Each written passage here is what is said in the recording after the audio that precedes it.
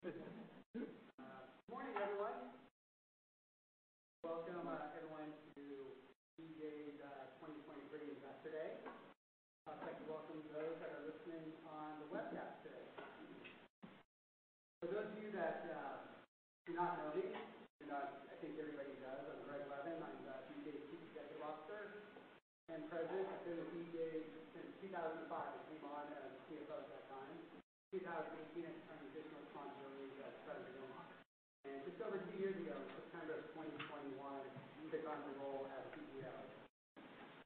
I'd also like to thank those that came out to dinner last night. You got really to preview some of the things that we're going to be talking about today, how we're investing back in our food and our beverage program to really further differentiate DJ. Really want to kind of be different than the other casual dining restaurant chains out there. You also got to experience one of our beer dinners, which again is something very unique and differentiated to DJ's.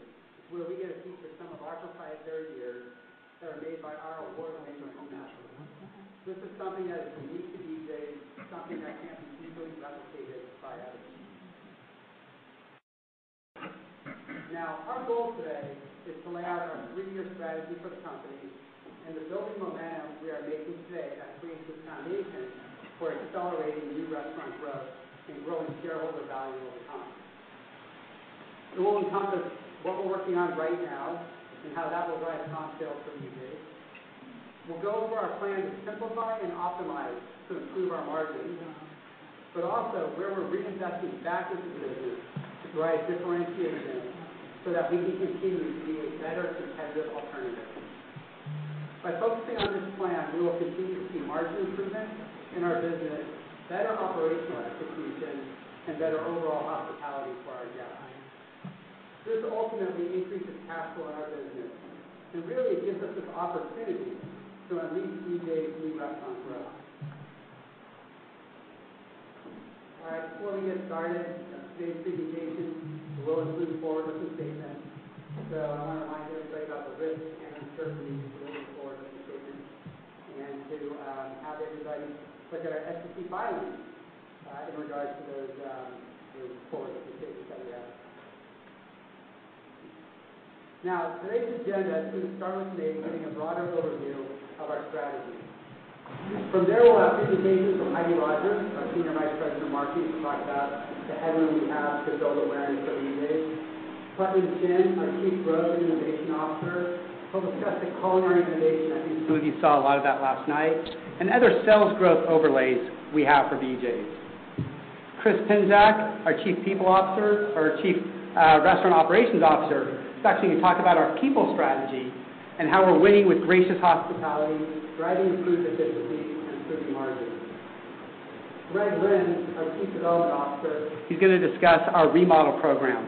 He'll discuss the success we're having with our new restaurants and also the opportunity to build more restaurants. And from there, we'll wrap it up with Tom Hodak, our Chief Financial Officer, and Tom will discuss really the other opportunities we have for improving margins and everything we discussed today, how it manifests itself into our long-term financial strategy and how that will grow shareholder value. After Tom is finished, we'll open up for Q&A. So our strategy that we're going to talk about today, it's rooted in our guest research that we did back in 2020 and 2021. At that time, we did numerous focus groups to better understand why guests choose DJ. And from those focus groups, we developed our Concept Essence project. Is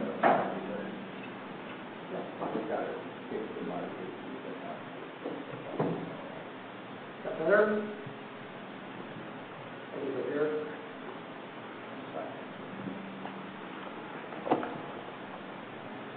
Hold it here.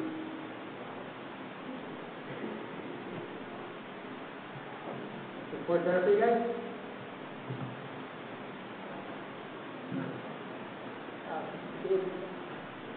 Check. I can pretend I'm check 1, 2. We're good? We'll work. Okay. We're going to start all over from the very beginning. All right, so today we're going to talk about our strategy here, which is rooted in the guest feedback and the guest focus group we did back in 2020 and 2021. And at that time, we did this numerous focus groups, and really to understand why do guests choose BJ's? Why do they come to our restaurant? And from those focus groups, we developed something that we call our Concept Essence Project, and that helped us define our vision and the strategic pillars that are really going to drive shareholder value going forward. So the core of our strategy, what we'll talk about today, is going to be based on how we can double down on those learnings and really grow sales, improve operations, and eventually get back to growing restaurants. That research has directed specifically how we approach culinary, how we look at branding and marketing, how we look at hospitality and service for our guests, and it influences our restaurant design and the ambiance for BJ's going forward. Now, if we're walking away with three things today, these are today's key messages. First, we have a very clear vision and strategy to drive sales based on our guest-focused work. We have initiatives in place to improve margins, and we're already seeing the fruits of that by our margin improvement initiatives. And with those two, that's going to allow us to accelerate restaurant growth. So again, if you think about it, we've got one, this clear vision drive strategy, two, initiatives to improve margins. Those two together will allow us to accelerate new restaurant growth. And believe me, we have a tremendous opportunity to go from 217 restaurants today to over double over time.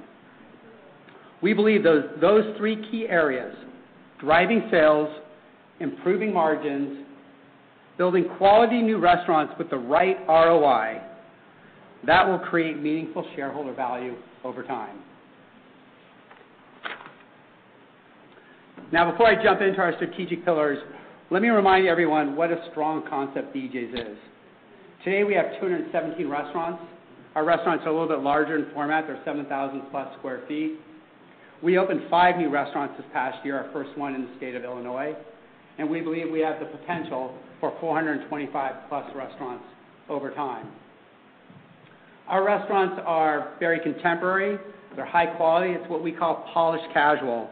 And polished casual brings us above casual dining, the mass casual dining, but a little bit below the upscale casual dining. We are a place that's really an experiential dining or social dining occasion where we're almost the event of the evening. We have this broad menu, but at the same time we have signature menu items. Those signature menu items include things like our world-famous Pizookie dessert, our beer, our brewing prowess, also our slow roast items, as well as our Southern California take on deep dish pizza.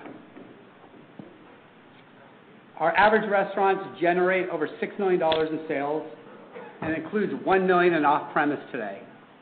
And we do this with a per-person average of around $20. Now, what that means is we bring a lot of guest traffic into our restaurants. A lot of people are coming in at $20 average check to generate $6 million in sales. Traditionally, our sales are 25% at lunch and 50% at dinner, but we do 25% of our sales in the mid-afternoon and late night. So we have these 4 day parts. And late night, it's an area that we really own in casual dining. It's been a strong comp sales driver for us currently, and we expect it to be a strong comp sales driver for us going forward, especially as consumers continue to normalize to pre-COVID routines.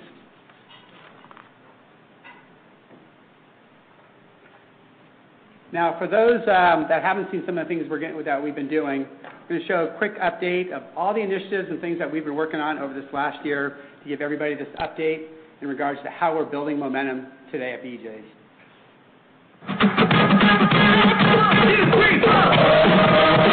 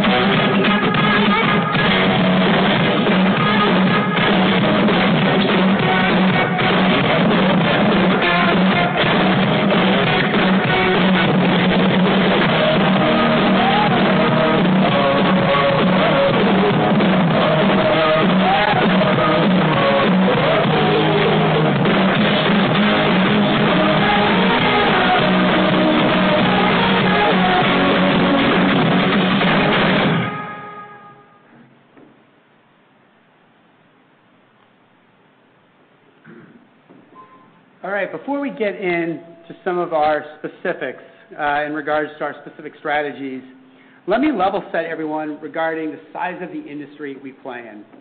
You know, the U.S. casual dining industry, it's about a $200 billion industry, and it's really part of today's social fabric. It's a place for people to go and gather and socialize. It's an affordable luxury. It's a place where people get to be taken care of. It's also a highly fragmented industry. You know, the top 25 brands, they only make up 23% of the $200 billion in sales. But size and scale does matter. The large players continue to take market share because, frankly, they can invest in technology, they can build awareness, they can manage the supply chains, they can manage inflation and labor. And even through COVID, the large players actually grew their market share, they grew their size, while the independents and smallers actually closed up shop. And going forward, the larger players will continue to take market share. So what does this mean for BJ's? Well, it allows us to, one, play in this very large sandbox. And it's a sandbox that's frankly dominated by a lot of concepts that came to maturity in the 1990s and 2000s that over time have lost a little bit of their relevancy with their guests. It allows us this continued opportunity to take market share from these larger players, but it also allows us to take market share from the smaller independent players that frankly can't invest back into the technology or into systems or to manage inflation in the current environment. Additionally, our polished casual brand positioning, it allows us to kind of pull guests up from the mass market players that, again, kind of lost a little bit of their relevancy and their differentiation. And at the same time, it allows us to take guests down that are going to some of the higher-end, more expensive casual dining restaurants, come to BJ's for a more affordable dining experience at, frankly, just as good of an experience. So when we think about this large sandbox, it's not about growing in a fast-growing market. It's about growing by taking market share from all the other players in the industry, in this $200 billion industry. Now, the thing I love about this is BJ's has a history of doing this. You know, pre-COVID, from 2015, 2019, 18 out of 20 quarters, we beat Black Box in comp sales. Post-COVID, this last quarter, a few weeks ago, Q3 2023, marked our 10th consecutive quarter of beating the industry in comp sales. And we're doing this with a higher weekly sales average than traditional casual dining. Our sales average is about 60% higher than the average in casual dining. We're doing about $120,000 a week to around $75,000 a week. On the other side of this, we've always been able to build restaurants. We had, from about 20 years, we had a 10% CAGR in regards to adding new restaurants. So this growth mindset, building new restaurants, it's in our DNA. And we have the systems in place to grow our new restaurants. But we've always done it at the right time and with the right quality. So bottom line is at BJ's, we know how to grow restaurants. So as I said before, it's not about growing in a fast-growing market. It's about taking market share in this large, fragmented, $200 billion industry that's part of today's social fabric. And we already have this proven concept that's got size and has scale. We're doing this in 30 markets today, and we've proven it in numerous different demographics. So thinking about our specific strategy, you know, as I opened up today, I talked about this strategy is rooted in the guest research we did back in 2020 and 2021. In casual dining, it really comes down to these three things. It's the product, which is the food and beverage. It's the people and how they take care of the guests within the restaurant. And it's the ambiance. It's the energy that comes from the building itself. Now, through all this research we did, it helped us define where we differentiated in each of these areas so that we can lean in to each of those areas. So we can lean into the food, we can lean into our beverage, our people, and our ambiance, and harness that differentiation to frankly widen the moat and become a better competitive alternative from the other restaurants down the street. Our guests told us specifically on food, it's this familiar transformed to Brewhouse Fabulous. It's this craft beer and cocktails where cheers is always on tap. It's the fact that our food's innovative, but it's not intimidating, and yet there's something for everyone. The guests at our people deliver a hospitality that is engaging and rewarding. It makes you feel comfortable and welcoming when you're in our restaurant space and our people. It's what we internally call gracious hospitality. And guests feel different right when they walk in the front doors of a BJ's restaurant. They feel uplifted and energized by the sight, sound, and motion within our restaurants. They commented that our restaurants feel upscale but not uppity, that our restaurants had energy, frankly, for any dining occasion, large or small. Bottom line at BJ's, it's about the total experience. It's the combination of these core differentiators, the food and beverage, the people, the ambiance, and how they come together to create moments that matter for our guests. Now, when we dug deeper into food, what came out of it was breadth of the menu. It was a key differentiator for us. It eliminated the veto vote because we had something for everyone. We also heard over and over again that they love familiar items and how we do a little twist on it at BJ's. It's items like our deep dish ziti or cherry chipotle salmon. It's our slow roasted wings.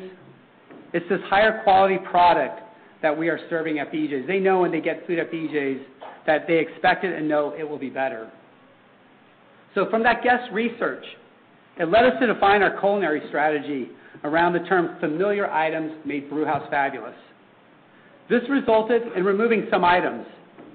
It's those items that did not fit the familiar, and we validated that with our menu research and our frequency analysis, and we tested it for over a year.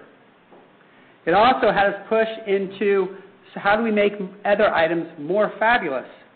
It made us simplify some areas, yet invest and innovate in other areas to get this Brewhouse fabulous. And we did this, by the way, by maintaining our overall breadth, something very important, a big differentiator for the BJ's concept.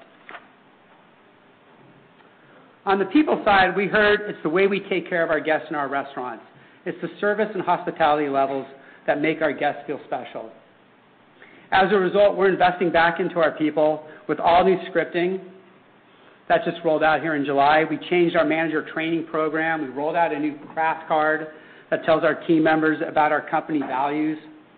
We changed the way we onboard people to reinforce our gold standard level of operational excellence so that we can deliver a quality product every time. And we started to teach our team members what gracious hospitality meant so that we are making moments matter for our guests in our restaurants. These changes, combined with a more focused menu, allowed our teams to improve upon our daily execution around our food and to take care of our guests even better and ultimately improve our margins. And today this is showing up in better Net Promoter Scores and overall team member retention. We heard time and time again about the differentiated ambiance compared to traditional mass casual concepts. It's that best-in-class bar statement, the high ceilings, the linen napkins. All that crafts a higher quality, more relevant, and energetic place to go. It's a place that's broadly approachable for anyone or any occasion. You know, we hear a lot about BJ's being a non-chain chain and that we compete against a lot of the regional and local players in the markets that we exist. This ambiance, what we're trying to do here, again, helps create this polished casual positioning. It's a differentiator for BJ's. What this led to was our remodel program, and Greg Lins will talk about that later today, and how that's generating positive sales and, frankly, keeping us relevant in today's space. Now, most companies like to talk about ambiance in the clean and maintained, but in sit-down casual dining where 80% of your sales are done within the four walls of the restaurant, clean and maintained, that's required. It's a must.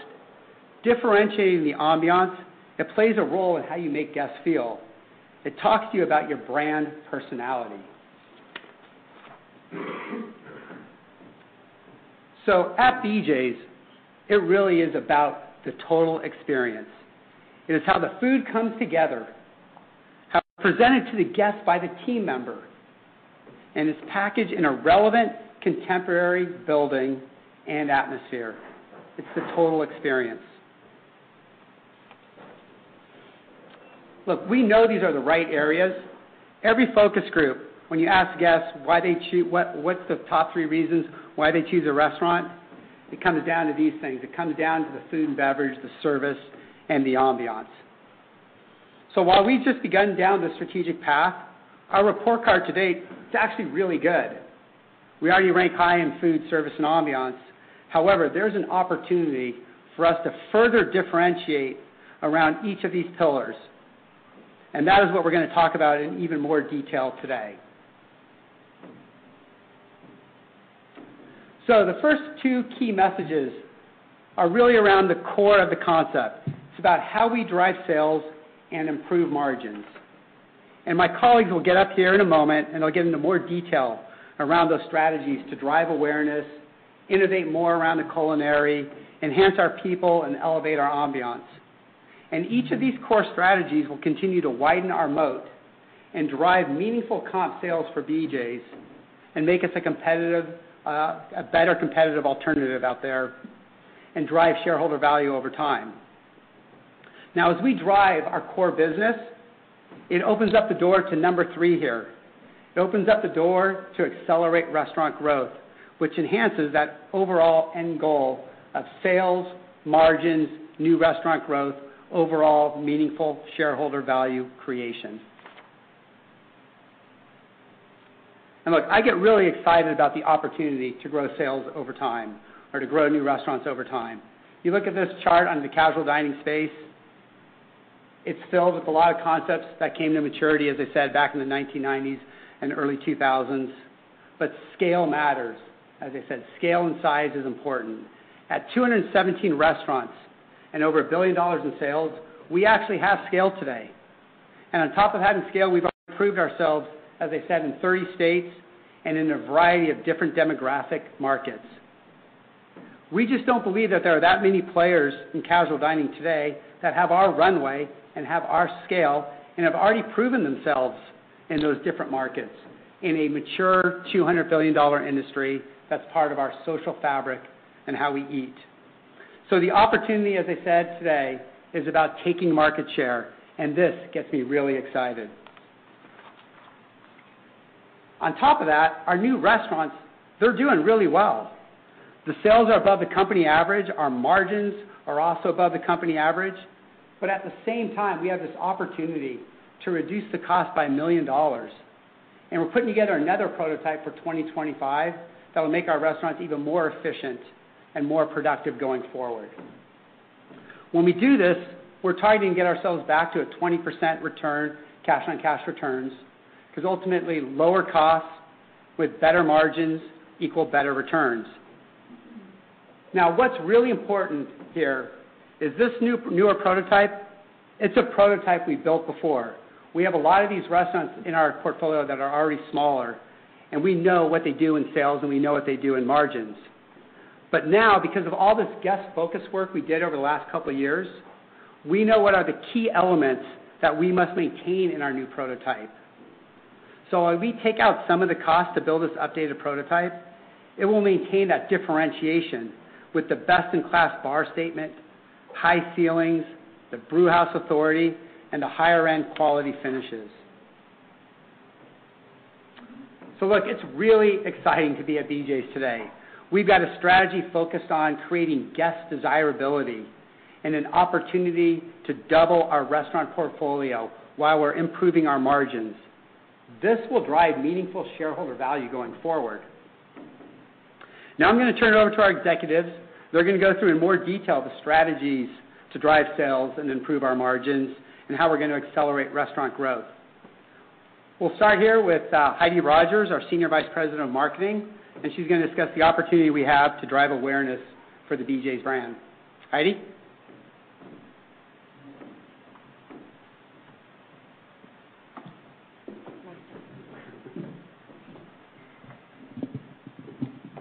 Thank you, Greg. And good morning, everyone. It was a pleasure meeting many of you last night. I had a goal in mind that I would get to meet all of you, and I know I didn't have an opportunity to do just that, but maybe by the end of today, we will have that opportunity. Today, I get the opportunity to talk to you about 3 very important things that will help fuel our growth and build momentum. The first one is our differentiated brand position. I'm also going to talk a little bit about our core segments when it comes to our guests, as well as our awareness strategy that will help build awareness and help propel our market share growth. Before I get into it, my background is a little bit on the agency side, so I spent a lot of time on strategic planning, working with a lot of brands. And those brands, it was interesting because I got to see where they were in their life cycles. And I bring that up because this is an exciting time for BJ's, because we have a lot of opportunity to propel our growth based on the information that I'm going to share with you today and that our colleagues will also share. So let's get into our differentiated brand position.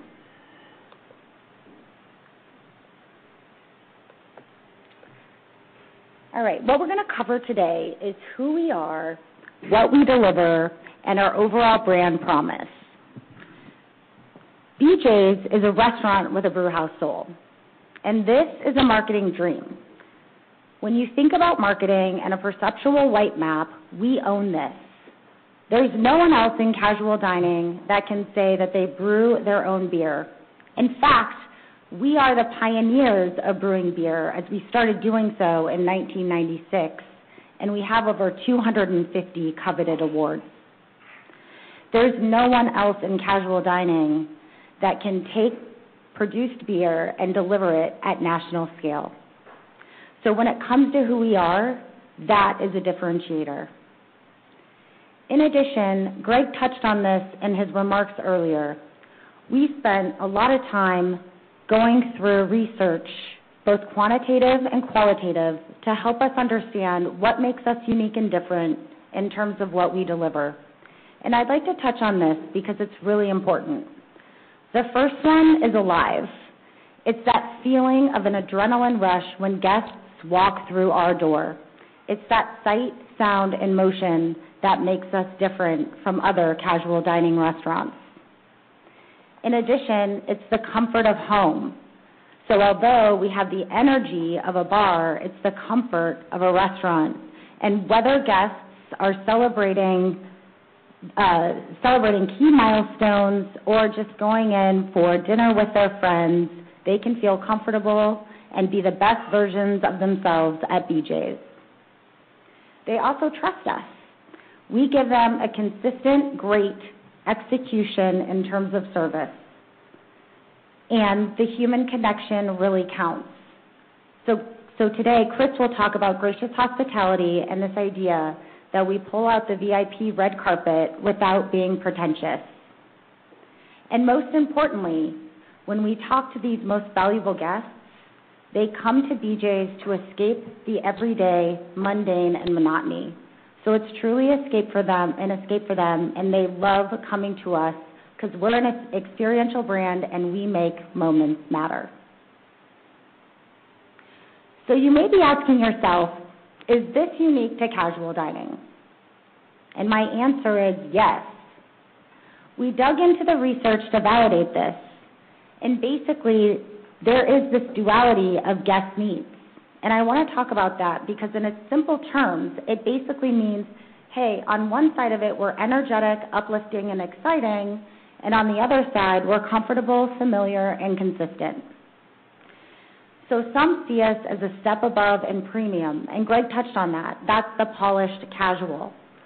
However, we're also seen as affordable, great value. So that's with things like our value propositions, including our daily brewhouse specials, our happy hours, and our lunch specials. In addition, we have this energy. Things are always happening in our restaurant, but it's also quiet enough to connect. And whether you walk in and you have a party of 30 that we can accommodate, we also can accommodate a quiet corner booth for date night. although I'm pretty convinced when I've done that, my husband's still watching sports. So now let's get into our guest segments. There are 2 segments that we have identified as our core segments, and there's a lot of opportunity for growth as we look to the road ahead. The first segment is Cheers on Tap. They come to BJ's to celebrate moments like football and happy hour with their coworkers.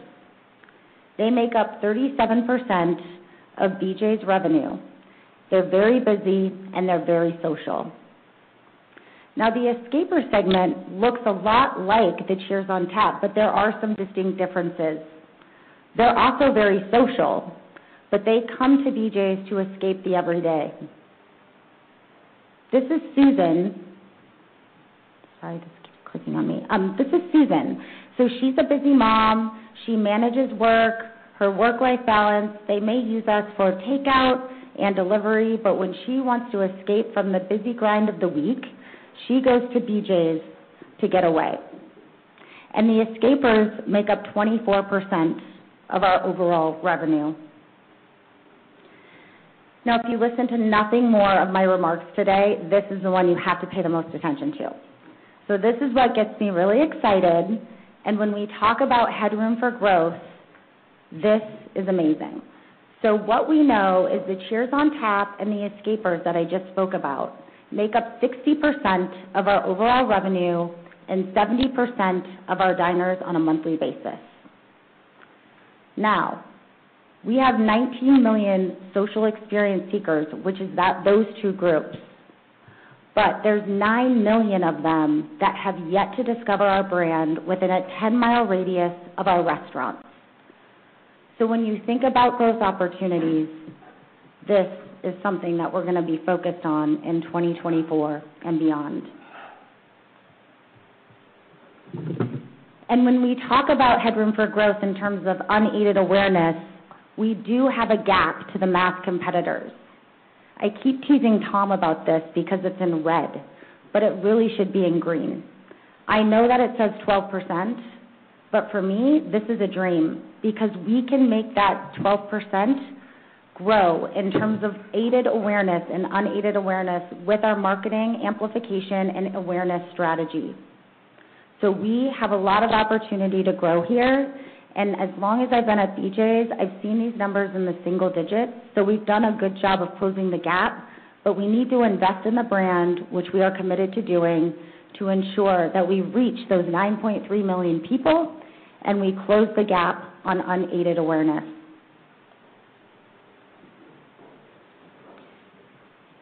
In addition, as we think about those 9 million guests, just like Joe and Susan, we have a messaging strategy as we head into 2024 that connects.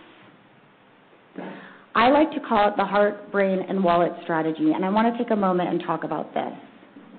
So we have our reach campaigns, which happen twice a year, and we use things like connected TV, digital video, and linear TV to build awareness at scale, and those are in select markets, and that's really heart. So we're reaching out to those people who have not discovered the brand and telling them who we are, and based on concept essence, those commercials really tap into the experience that people have at our restaurants and how they celebrate their special occasions with us. In addition, we have always-on media that supports social and display to drive action through product and value messaging. And this is where that wallet messaging comes in. It's things like our value propositions, our daily brewhouse specials, our happy hour, our lunch specials, and the late night day part. In addition, social plays a big role in our business, both organic social and tapping into cultural moments. And I want to touch on that for a moment, because when we think about organic acceleration, we've got product differentiators that are signature to us that nobody else can own, and we tap into that on a human level in our organic acceleration social. The Pizookie dessert is beloved, it's world famous, and nobody else has it. And we have things like our merchandise strategy that have increased engagement by over 40%. In addition, we have Beer Authority. For all of those that joined for dinner last night, you got to experience that beer dinner. And we do our job to connect with guests and post about that as we think about brewing prowess and our Beer Authority. And Putnam's done a great job since he joined the team just 10 months ago, creating these innovative products that we can talk about in the social space. And we know that we've won if people are taking pictures and posting about it. And Putnam has done a great job giving us those things to work with. In addition, in social, we want to connect on a human level to become a part of the conversation. And much of this is outside the conversation of casual dining. So we use things within the social space, including content remix, video effects, audios, and events that connect with guests. One of my favorites this year, Taylor Swift, you might know her, the Eras Tour. We had a lavender lemonade that Putnam developed for us, and we tapped into the idea of using Taylor Swift and her friendship bracelets to launch our new product.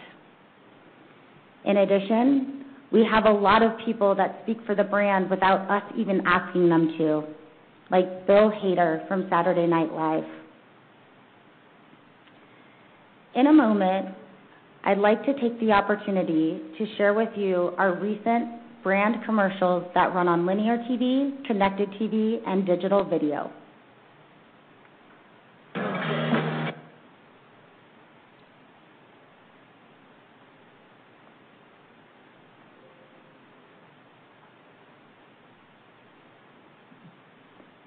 Go back two slides and try it. That's right. It's frozen. Oh.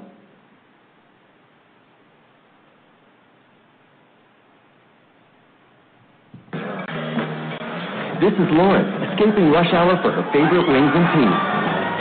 Here she is when he pops the question on Suzuki Tuesday. And here she is sharing OMG, I'm engaged with her favorite friends over her favorite dishes. Yum. Congrats, Lauren. And here she is years later, remembering extraordinary times while creating new ones. Escape to extraordinary, only at BJ's Restaurant and Brewhouse. So you can see that we're tapping into the experience, a world-famous Suzuki dessert, and our brewing prowess. But most importantly, we're taking what we learned from the Cheers on Tappers and the Escapers and tapping into those moments that matter for them throughout their entire life journey at a BJ's. I did want to take a moment to discuss industry media consumption trends. It's up here. It's not syncing.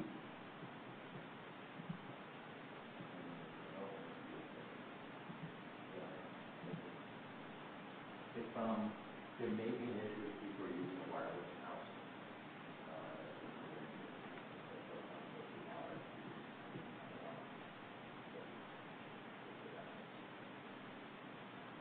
So just so you know, it is bouncing around on me, like without touching it. You want to help her out at the send part? You know, if they're...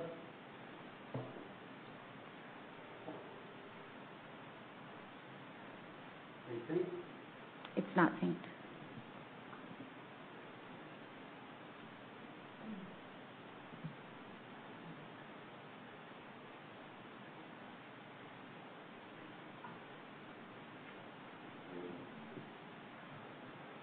All right, I think I could carry on if that's okay. Go for it. All right.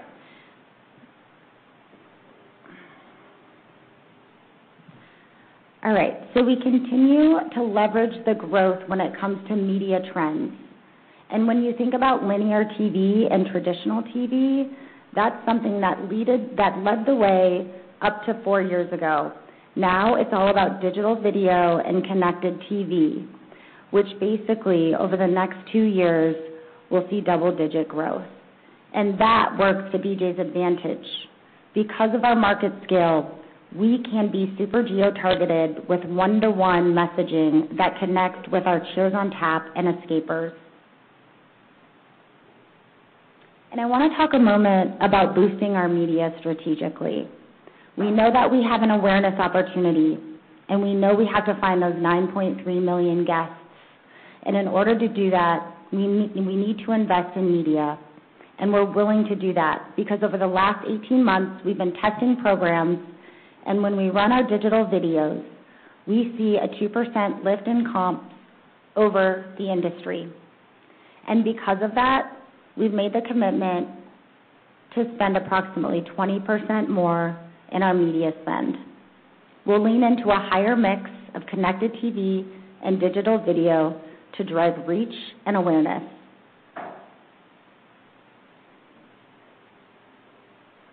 I also want to take a moment to talk about local marketing domination. This is something that we've been piloting over the last 6 months. And when you think about this, this is us giving our operators the tools to become sales builders and the mayors of their own communities. So what we will be working on is a 3-tiered approach that allows the restaurants to get out into the community and become a part of it and start to build relationships. And this will happen with out-of-home media, PR and events, and local outreach. And I would be remiss not to talk about a few of our key signature items. The Pizookie dessert is one of them. I know we had a couple of those last night. Putnam's constantly innovating around them, so I might eat one a day. But we are celebrating 100 million Pizookies sold, and that is quite a feat. And that, when I think about it, is over 100 million smiles. We've also got the return of our fan favorite S'mores Pizookie that Scott shared last night. And when we post about anything on social, everyone wants to talk about the S'mores Pizookie. In addition, we've been partnering with major influencers. We launched the first of its kind, the Halloween Spooky Pizookie with Zach King, where we've received over 17 million impressions, and that combined with our PR and earned support, we had over 150 million impressions, and it became our best-selling Pizookie by 3 times. I started this conversation today by talking about who we are and what makes us different from a brand positioning perspective. And I talked about being a restaurant with a brewhouse soul. And those that joined us for dinner last night, you got to experience that yourselves. And here we continue to innovate around monthly seasonals that are on trend. We highlight this through a social content video series called Pint Class, where our brewers, Alex and Aaron, build relationships with our guests. In fact, Pint Class will launch in honor of Grand Cru, which tapped last week, and you all had the opportunity to try it last night. Lastly, we have our 5-course beer dinners that happen 5 times a year, and we know that that's differentiated to us. Nobody can do that, and we have over 33,000 guests participate in those every year. So with that, I'd like to turn the meeting over to Putnam Shin, our Chief Growth and Innovation Officer. Today, he'll talk about culinary development and growth overlays that will encompass market headroom and awareness amplification to help build solid growth in BJ's core. Putnam?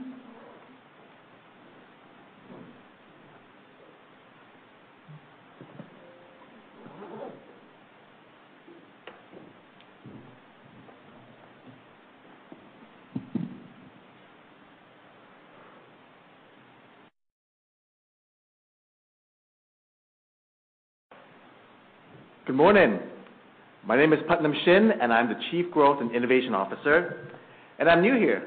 I started here 11 months ago, and prior to this, for the last 20 years, I spent my time mostly in entertainment and media, theme parks, and hotels, in management consulting, in the Walt Disney Company, and Merlin Entertainment. So I look forward to bringing new perspectives to not only BJ's, but the industry. And it's just good to be here. And it's good meeting everyone here last night as well. So thank you. Today, I want to talk about how recently we've been accelerating our momentum in two areas: culinary development and growth overlay initiatives. But before I do that, I want to get back into the foundation of everything, of who we are at the core, our culinary proposition. And that is familiar, made brewhouse fabulous. This is who we are. This is how we're positioned. This is why we're differentiated. This is our culinary proposition. So what does this mean? Well, first, there's the familiar. The mac and cheese, the chicken wings, the steak and shrimp, the s'mores. That's familiar. Why? Because familiar brings comfort. Familiar evokes nostalgia, and familiar brings mass relevance. We are for everybody, and it's just good to be here. We serve familiar. But we add something extra to it. That extra that makes coming to BJ's worth it. It's not just mac and cheese, it's couscous mac and cheese made into a ball, fried with special dipping sauce that makes the sharing experience social. It's not just wings, it's slow roasted that retains the juiciness. It's not just steak and shrimp, but it's made with a special sauce that's specially plated for that visual wow. Or it's not just s'mores, which oftentimes when we do it, is either overly burnt or not cooked enough. But at BJ's, it's always perfectly roasted as a marshmallow to a golden brown, served in a Pizookie format. This is the fabulous to our familiar. But we're in the precipice of something. Something that's been seeing us elevate our culinary promise to a higher level. And this initiative picked up momentum recently in 2023. And those of you who were with us last night got to saw some of this in person for the before and after. But here are some examples of what we've done in 2023. The top is the before and the bottom is the after. You'll see on the left-hand side an example of some of our margaritas, the before and after, where we've actually represented this into a more Insta-worthy way. Or to the second picture, the peach margarita changed into the peach bobarita, where we literally not only added a visual, but a literal pop to it. The ribs or the chicken Caesar salad are now replated with a visual wow and a theatrical side of it where you take the knife out and it has a social element to that. This is what we mean by elevate. This is what we mean by familiar, made brewhouse fabulous. So why are we doing this? In today's post-COVID new generation of guests who eat out, they're looking for something different.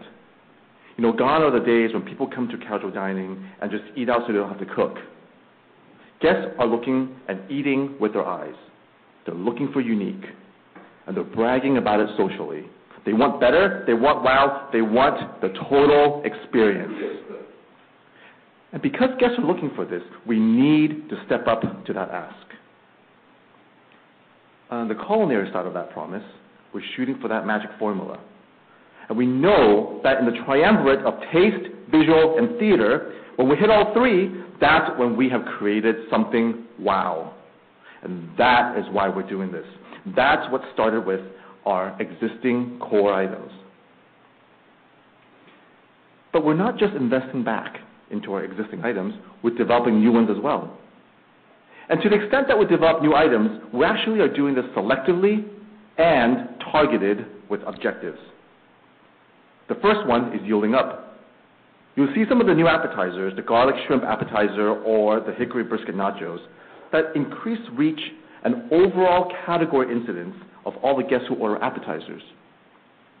Or the premium entrees like the surf and turf that encourages upgrades to higher priced items, or some of the premium drinks you see in the bottom, like the Tipsy Snowman or the premium non-alcoholic beverages, that broadens the appeal and increases both incidence and upgrades.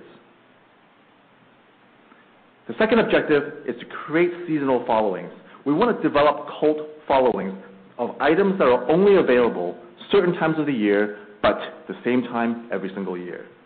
Like the s'mores that's only available in the summer, or the Spooky Pizookie, a recent innovation only available during Halloween, and it turns out to be a huge hit this year for us.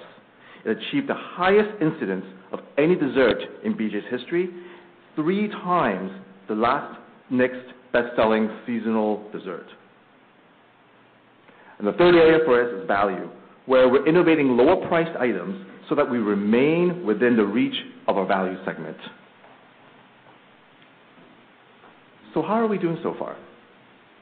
Well, on the left-hand side, you can see the pace. In the first half of the year, in the first 6 months, we've done 4 of these upgrades. And by the time we hit the second 6 months of the year, we've increased that to 15 items. Momentum is growing. And on the right-hand side, you can see the 4 objectives of our development. And you can see that it is working. Whether it's the enhanced core, where the items are selling double, or items going from 8th place to now our #1 seller on the list, or in the yield up category, where our NPS are improving, or in the seasonal followings, where we have the best-selling dessert in BJ's history, or in the value segment, where more guests are now entering the category, where we see the overall appetizer category now growing. And because this is working, this is what gives us conviction that this is the direction we need to be heading in. And this leads us to our vision. Our vision is that in 3 years' time, 50% of our items, through innovation, are going to have an upgraded wow. And that 20%, again, through innovation, is going to appeal back to the value segment. We are investing back into our product, and we have a plan. It's ambitious, but it's methodical, and it's tangible. This is our clear vision. This is our strategy, and this is what we're all pulling towards. And in this video, we'll hope to show you some of the things that we've been talking about.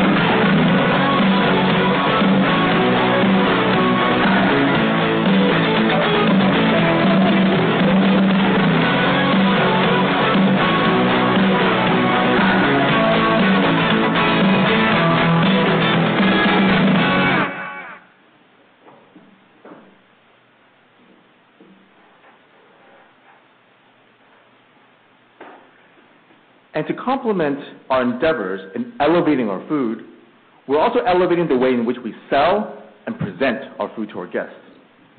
The first example of this is the menu format, where we innovated a better and more visually stimulating menu. More images will showcase our culinary upgrades. An improved physical menu quality better evokes our polished casual positioning. And better visual merchandising, which we've shown in tests, have increased both traffic and check. And this is rolling out at the beginning of next year.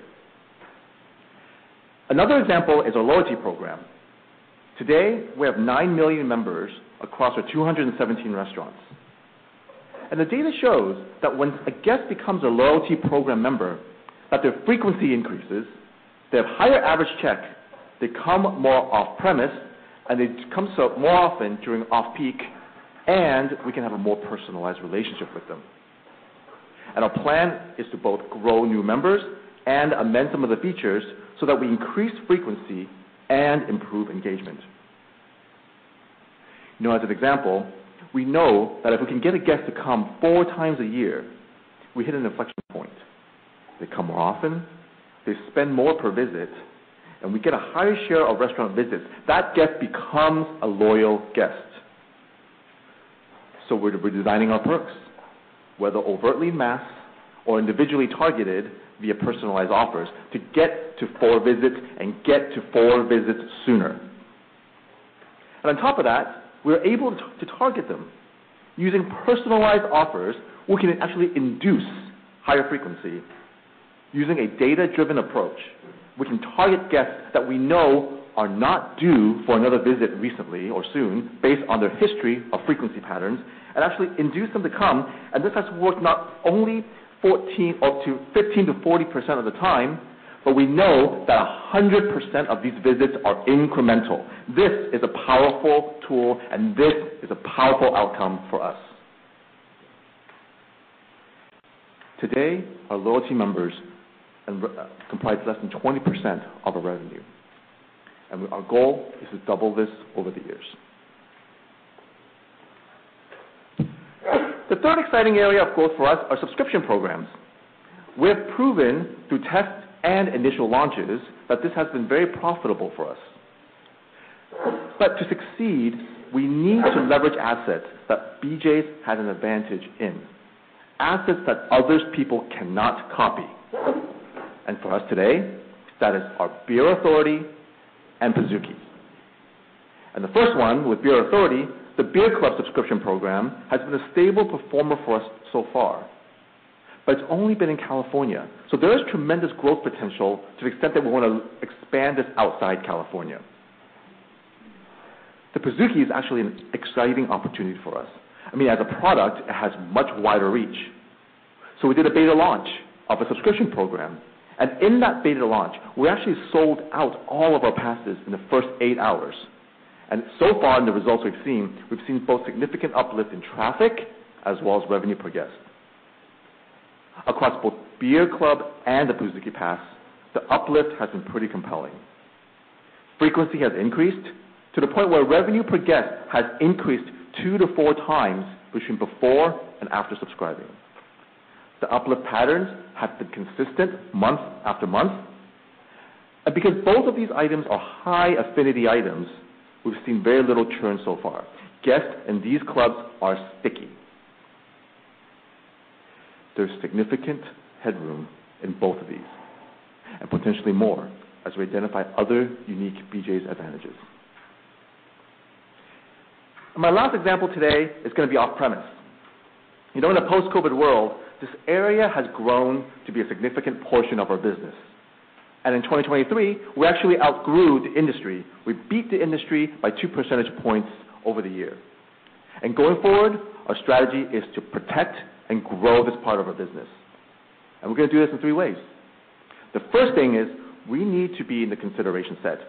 We need to be in the top 3 choices when consumers pick the right occasion to order out and that we're in the food category that they want to serve.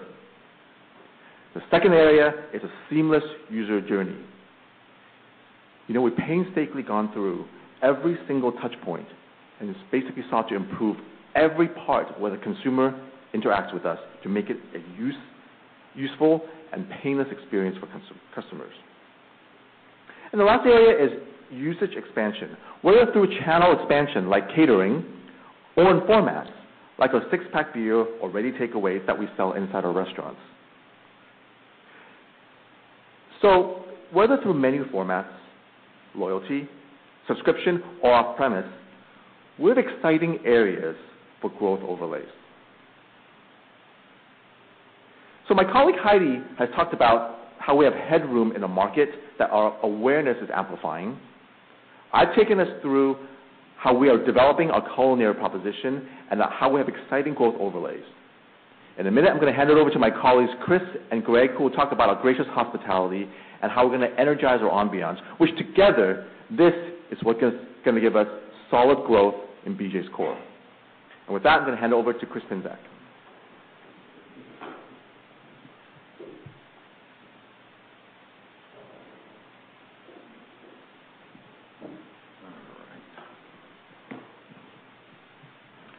Thank you, Putnam. Good morning, everyone. I'm Chris Pinsack, Chief Restaurant Operations Officer. I've been with BJ's. I'm the old guy. I've been here for 19 years. And as Greg mentioned to start off the day, get this to work. As Greg mentioned to start off the day, and you heard mentioned by Heidi and Putnam already, gracious hospitality is our service philosophy here at BJ's. We believe that hospitality is the difference between a great restaurant and a good restaurant now and moving forward. We also believe that food quality is the price of entry moving forward. And we believe what Maya Angelou wrote, which was, people will forget what you said, they'll forget what you did, but they'll never forget how you made them, how you made them feel. I forgot. At BJ's, we strive to make our guests feel special every single day.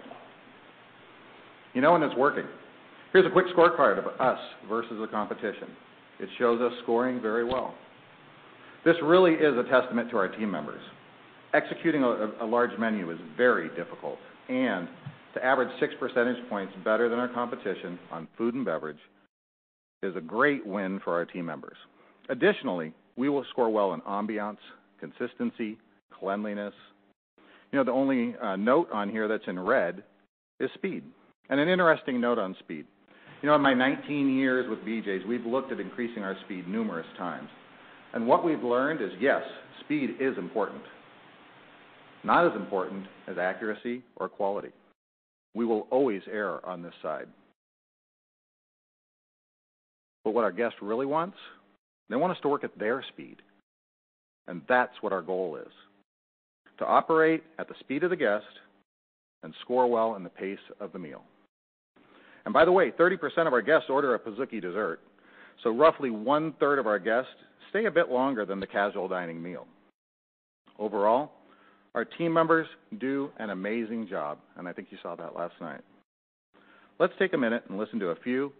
Let's hear how they feel about BJ's, our culture, and some gracious hospitality.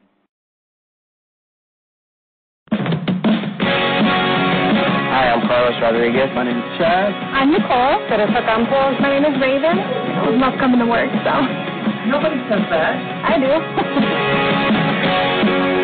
I love the guests. That is why I like working here. I love our regular customers. I have Randy, I have Debbie, I have Doc. The secret to having relationships is actually caring. BJ's gives me that opportunity to kind of move up and do things that I want to do. We like to carry one of these fun things around. Guys, our core values, right here. I think guests or anybody really can see through a facade. Caring about them brings them again. We're always trying to strive for that gold standard. To me, gracious hospitality means just going above and beyond. I think it pays to be kind. So you can make or break somebody's day. Also, just a little bit of added fun in there. You know, they're here for an experience.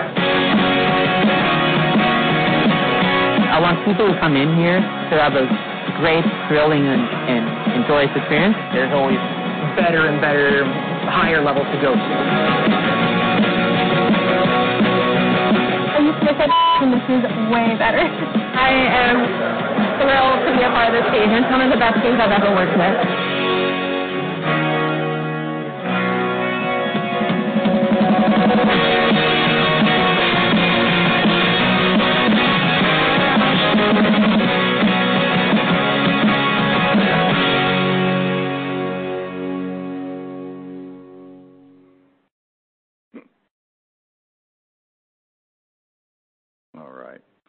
I love that video. We have great team members, and this past year has really been about readying them for growth. You know, like many of us in casual dining, after the pandemic, we needed to hire and train about 18,000 new team members, and we took a very balanced and thoughtful approach. And, you know, the team, they executed it fiercely. We targeted hiring team members with a high hospitality IQ. We knew we needed to increase our product quality, so and we also needed to increase our profits. So we put a game plan in place to do that. Now let's take a look at what we did and what we are doing. The first thing we needed to do was hire the right people. So we've been very intentional about our hiring. Like I said, looking for those team members with a high hospitality IQ. And in order to ensure gold standard training, we focused the teams on proper onboarding and training the right number of team members based on the number of experienced trainers that we had in the restaurant. This was very successful, and as you can see, we're currently beating the industry in retention. This has also helped our bench strength to grow as we need tenured team members to help open in new markets. Lastly on this slide, we've seen some large savings in our training and overtime as we get back to our pre-pandemic and better than pre-pandemic staffing levels. It's a nice win for our teams. It's also a nice win for our guests. Next, we took the opportunity we had, as Greg mentioned, to enhance our hourly training. We evolved the traditional steps of service into a more hospitable conversation with the guest, giving them choices around our beer, the Pizookie, as well as scripting to help remind our team members of our brewhouse specials, our loyalty program, and our seasonal beers. As we resumed opening restaurants, we updated our opening process by increasing the live training days by 7. We also increased the sales generating weeks by 1 through implementing a soft opening and a grand opening process. During the grand opening process, we introduce our guests to our beer through a beer experience night, much the same as you all experienced last night. We're always looking for opportunities to be more efficient in our kitchens. And again, we took the opportunity this year to look at our prep systems. We reorganized them to align with the skill of the team member more accurately, created greater repetition by having the kitchen team members prep the same list every day, and we simplified multiple multi-step prep items, which not only saves us labor, but also saves us in portioning and supplies. We targeted these efficiencies to take effect in conjunction with a mid-year menu reduction that we had already planned. And in June, we reduced our menu by 17 items. As I said, we needed repetition in prep. We also needed repetition on the menu items in order to get our recipes completed accurately and on time. The menu reduction immediately helped increase the speed and the product quality coming from our kitchens. It reduced prep hours as we removed 25 prep recipes, and it lowered food waste due to the elimination of 30 SKUs. As you can see on the slide, we now have approximately 100 menu items, and we're seeing a 20 basis point margin benefit from both the enhancements in prep and the menu reduction. Another nice win. On the technology side, here are a few of the guest-facing items we launched this year. We know that the guest has less anxiety when they know where their food is in the process. So our IT team created this digital tracker that you can see on the screen. It looks like a beer glass. It fills as the order is prepared. It gives the guest confidence with real-time visual updates and curbside check-in functionality for the guests as they arrive at the restaurant. Our automated wait list gives our guests the ability to call the restaurant and put their name on the wait list using voice recognition. We have seen already an increase of 100% in this application and in our dine-in waitlist entries. This also increased team member productivity because they're not on the phone constantly and they're able to spend more time with the guests in the building. And the last one on this slide, the takeout status board. You may have seen this. If you're in the room, you may have seen this last night. This monitor and shelving unit are located in the takeout area of all of our new restaurants and many of our remodeled restaurants. As you can see here, both third-party drivers and our takeout guests who have already paid can pick up their food and go. If the food is not yet ready, it'll be prepared be on the right side of that screen up there that you can see on the preparing side of the board. This gives us greater organization, convenience, confidence, and increased team member productivity. A great win for us. On the team member side, we're beginning to test on our server handheld tablets, and what we're calling this is a hospitality dashboard. And in its current form, it gives the servers allergen and gluten information so they're able to help the guests more quickly. Additionally, it lets the team member know when their food is ready as well as when the table is set. These coursing alerts help reduce the number of steps a team member needs to make walking to and from the kitchen looking for their food or for a newly set table. We see quite a bit of opportunity here to help our team members be more efficient, save steps, and deliver even more gracious hospitality than we do now. We have also digitized over 95% of our management checklists. This not only gives us better reporting and follow-up ability, but also is saving us money. And then artificial intelligence. We have been using artificial intelligence to help us forecast sales. You know, our sales forecasts drive the allocated hours for scheduling and help, and also the prep amounts for food. So accuracy here is very, very important to us. Let's take a little bit closer look at this AI. You know, as you can see here, the AI helped us get very accurate on our sales. And, you know, we launched it in mid-Q2, and now we're forecasting within 0.1% accuracy. Again, reminder, sales forecasts drive our allocated hours for scheduling and prep production. So, you know, inaccuracy here costs us money, right? An over or under scheduled number of team members, we lose money. Inaccurate prep production pars, and we either don't make enough or we make too much, lost money. You know, the increased accuracy from AI has improved our labor, reduced our food waste, and really, you know what, it's given the GMs back some valuable time to do other things besides sit at a computer and try and figure out sales. You know, looking forward, as we continue to refine the AI forecasting capabilities, we'd like to get to a point where the AI tool can build team member schedule templates. And in the kitchen, we're looking at ways it can help us with inventory management or in ordering systems, and I'm sure there's a lot more there as well. It's a lot of good stuff, and our IT team has always got lots of great things in the pipeline, so we're really proud and happy to have them. But listen, as I said to start, our goal this year was to ready the team for growth, and we've made great strides. In Q3 of this year, our hospitality net promoter score is up 3 percentage points from 2019. Our PACE score is up 5 percentage points from 2019. And our IPLH, which is items per labor hour, it's our internal efficiency metric. Let me give you a quick example of how that looks. You know, the traditional, let's say, a 6-person cook line, and you can see that we have 4 items per kitchen IPLH on there. That means that our teams are producing 24 more items per hour than we were in 2019. Some huge wins there. We've had some great savings in labor from the initiatives I mentioned, and you can see it broken down here on the slide. From just these initiatives, we're seeing a 50 basis point improvement. So bottom line, the operations team, we're ready for growth. So I guess the only thing left here is to get Mr. Greg Lins to come on up and speak to where we're going to grow and how that's all going to work. But we're going to take a 10-minute break first. So what time is it right now, everyone? Let's see. It's 15 after. How about we get back in our seats at 25 after, and we'll resume at that time. Thank you all for your attention.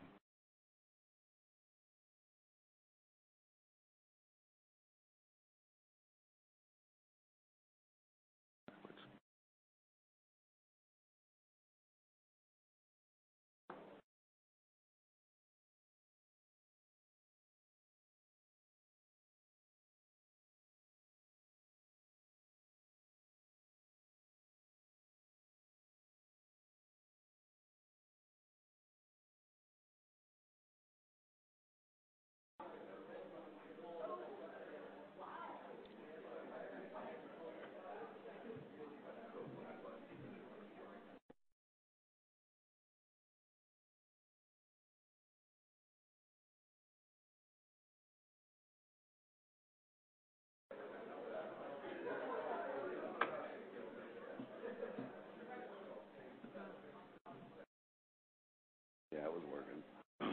Yeah. One of those things, you know? So it's just the front and back, right?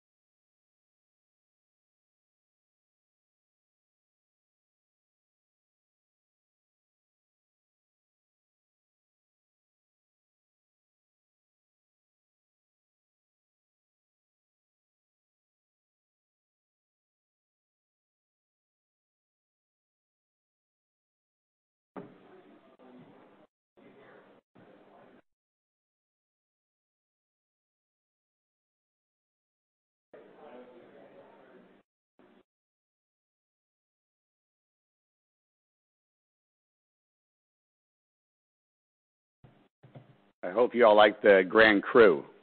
Grand Cru is my favorite beer.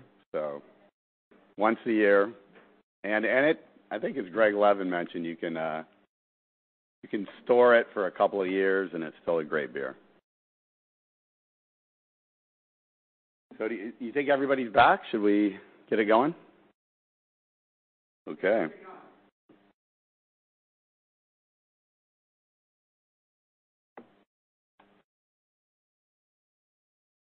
Great. Good morning, everybody. Once again, my name is Greg Lenz. I've been with, excuse me. Well, my voice today. I've been with BJ's since 2003, leading our construction, design, and development teams. Today, I will first talk about our successful remodel program, and then review our new restaurant growth plans for 2024 and beyond. So let's jump into the remodels. The overarching goals of our remodels is to drive sales and deliver strong ROIs. At the same time, we wanted to make sure that we strengthened the key design elements. Thanks, Greg.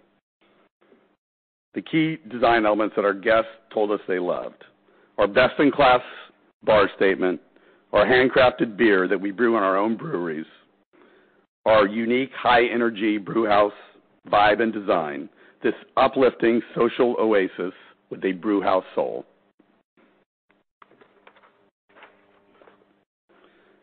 Our design teams prepared 3 different design plans based upon guest feedback. These plans can be accomplished together or separately.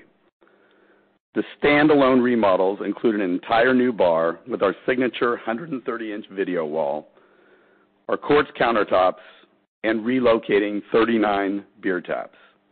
The dining room remodels that we call Engage the Senses include a new beer chalkboard, new lighting and music system, all ductwork painted to its natural galvanized state, and new tables and chairs. The capacity additions is where we went into some restaurants and optimized the seating by adding tables.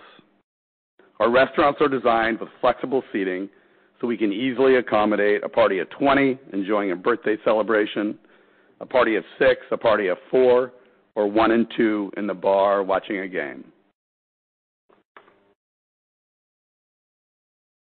Our remodels continue to perform very well. In 2023, we will have completed 36 remodels at an average cost of $365,000 and generating about a 20% return. More importantly, we learned what to focus on in our 2024 remodel plan.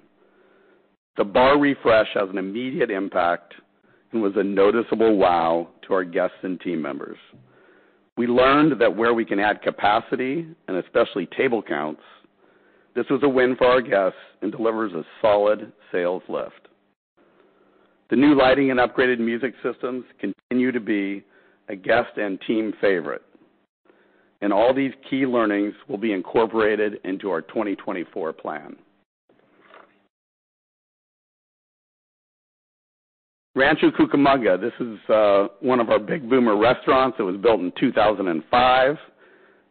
In the before photo, you can see the older-looking bar with the dated dark wood and mica panels. That's our frame there. And on the other side, you can see a lighter, more contemporary bar statement featuring our 39 beer taps under our signature 130-inch TV. You can probably notice these taps here. So they kind of interfered with, in the old model, interfered with the guest and our bartender interaction. So when we moved them back behind the TV, really made a big difference. Now, this is our bar in Arlington, but it's the same one that you just saw in Rancho Cucamonga. It's the same prototype. And you can see the new white oak tables. You can see our new chalkboard. You can see the beer tanks in the back and our new 130-inch TV, and then a close-up of the new 39 beer taps. So high energy, really what we're trying to do here in our remodels. A good example of it. So this next photo, we call this our barrel booth remodel. So this photo here, as you can see, we demolished that room. And then we added, to the right, three 84-inch Pullman booths. And actually about 2 weeks after we finished this remodel, I was up in this restaurant. It's in Bakersfield, California. And those booths were full with 2 youth soccer teams and then the parents in one booth. And it's really a perfect use for those 3 booths and for that room. As you guys know, we are well known to be a large party restaurant. This is our Sacramento restaurant in Natomas, California. Just really has our new brand colors. And every time we remodel, we try to do something to the exterior, try to get an immediate pop. And it's a good example of what we did here. We have the contrasting brick accent in our BJ's brand colors that we added here. So this is the exterior of our Summerlin restaurant. This also has our new brand colors and our new paint on the silo. Through our guest focus group, we determined that the silo has the ability and the signature design elements going forward into our new restaurant. So we're going to add this. It's an iconic look for BJ's. We can really differentiate ourselves. We can add signage to it. And our class of 2024 and 2025, we're going to add this silo to the exterior of our restaurants.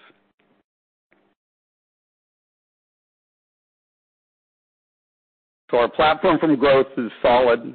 Our marketing and brand awareness is growing. Our culinary innovation and growth overlays are strong with great momentum. Chris just discussed in our gracious hospitality focus, and we have successfully energized the ambience of our restaurants. This all equates to solid growth of the core. So now I'm going to take a little drink, and then we're going to move on to our new restaurant growth.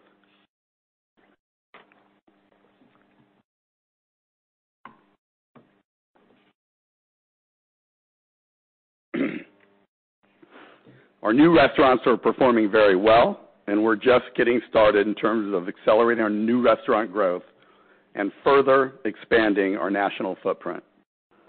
Part of the power of the BJ's brand is how well we perform in diverse communities and trade areas. Back in 2003, prior to starting at BJ's, when I was performing my personal due diligence on the BJ's, I recall walking 4 successful high-volume restaurants, all with very different demographic and psychographic profiles. Knowing that BJ's was successful in all these differing trade areas gave me great confidence back in 2003 that we'd become a successful national brand. And now today, with 217 restaurants averaging over $6 million in sales, I'm even more confident. Again, as you saw in Greg Levin's slide and presentation, with only 217 restaurants today, we have a tremendous growth opportunity in front of us. When I think about some of our peer group with 600 or 900 restaurants, there's no reason that our BJ's concept cannot reach that level over time. We have plenty of market share to take from older casual dining concepts, many operating with over 1,000 restaurants in trade areas that we can dominate. By the way, this 425, this was done a few years ago, or 10 years ago, excuse me. And based on my experience, when we prepare a new one, that'll change quite a bit and grow quite a bit.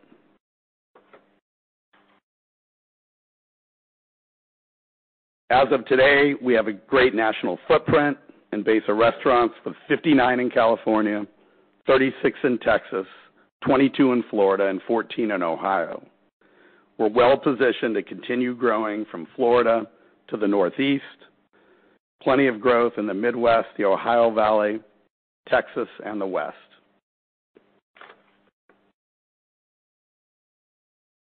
Our development strategy has been consistent over the years. Our teams focus on acquiring AAA sites that will generate high sales volume where we can leverage our supply chain, supervision, and brand awareness.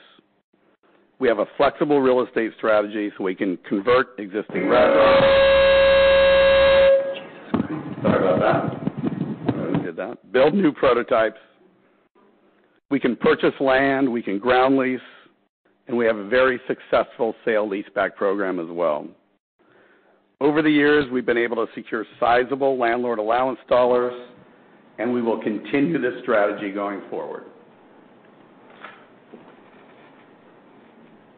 This slide here emphasizes the power of our concept. We're a leader in guest traffic per square foot in AUVs. Partly because of this, we're a preferred tenant for the development community and for other tenants in the shopping centers.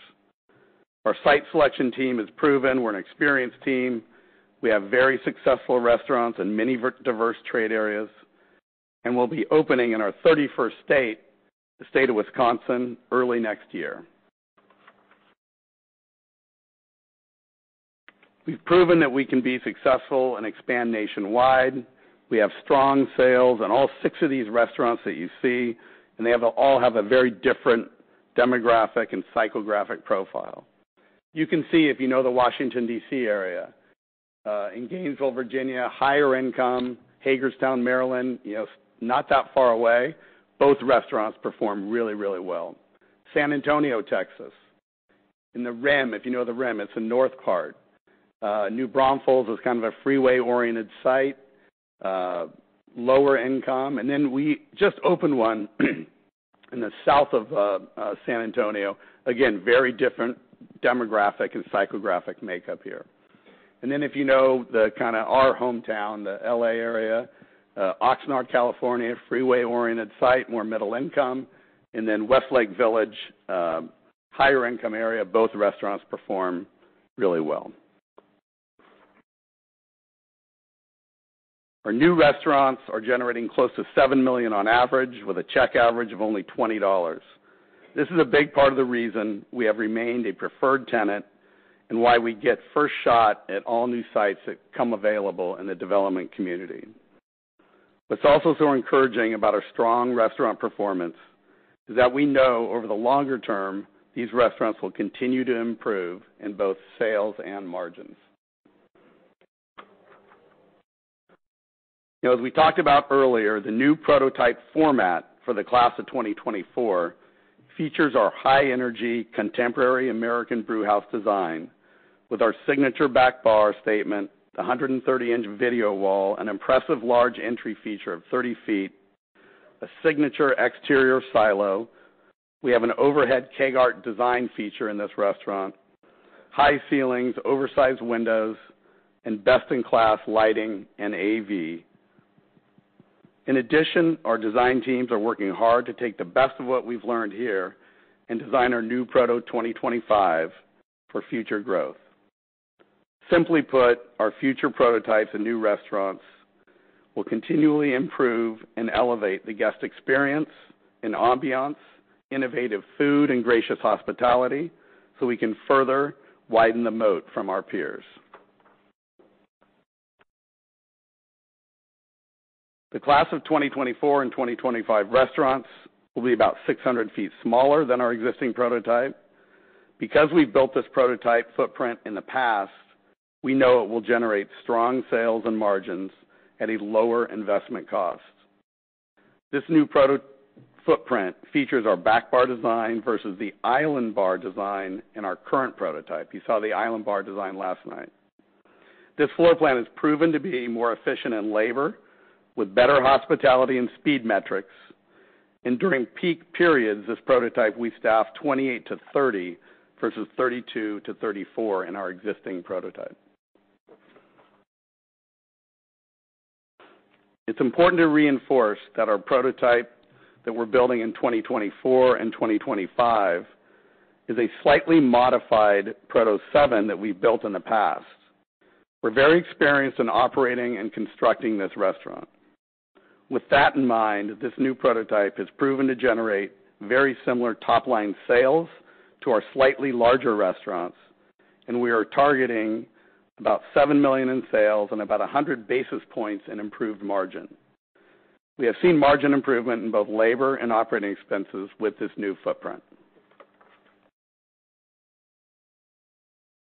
As Greg Levin said earlier, our target is to reduce investment costs in 2024 by about $1 million over the 2023 NRO investment. And based upon our past performance, we have a proven prototype that can achieve both the sales and ROI targets in 2024. Our target investment for 2024 is $6.1 million with a 20% target ROI. So in summary, we're in the early innings of our growth trajectory, and our focus is to continue taking market share in casual dining. We will continue to cluster our restaurants so we can leverage supervision, supply chain, and brand awareness. We have a robust, large, active real estate pipeline and a proven site selection team with best-in-class predictive tools to minimize risk. We have a broad menu and a concept that has proven to be successful in many diverse trade areas in all parts of the country. We are well on our way to accomplish our growth goals well into the future. Thanks a lot, and with that, I will bring up Tom Hodak, or welcome Tom Hodak, and he's our CFO, as you guys know, and he'll bring us home.